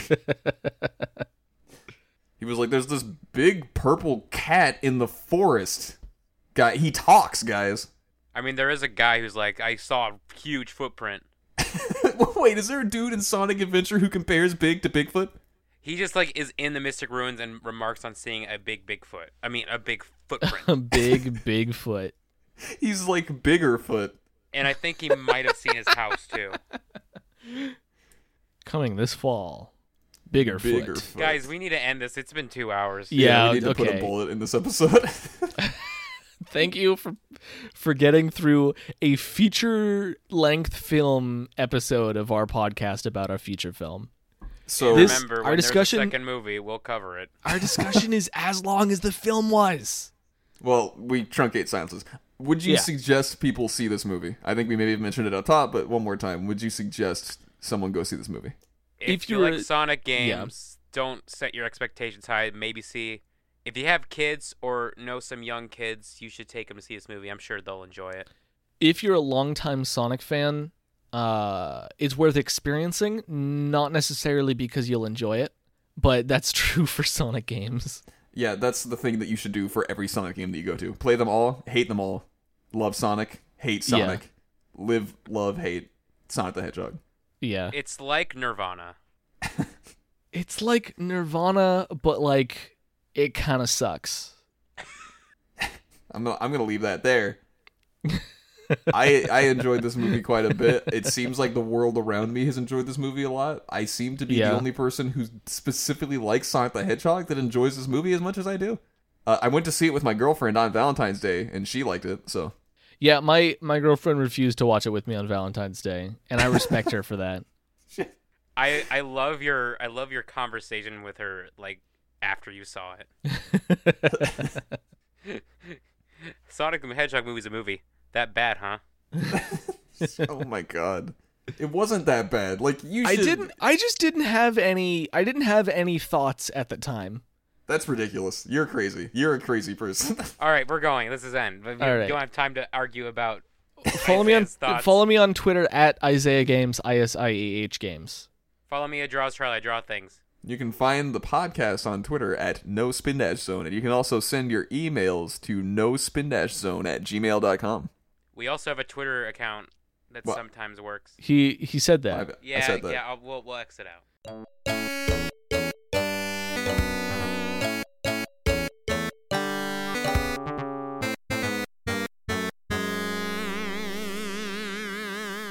We'd like to thank the LAG Radio Network for hosting our show on platforms like SoundCloud, iTunes, Stitcher, and lots more.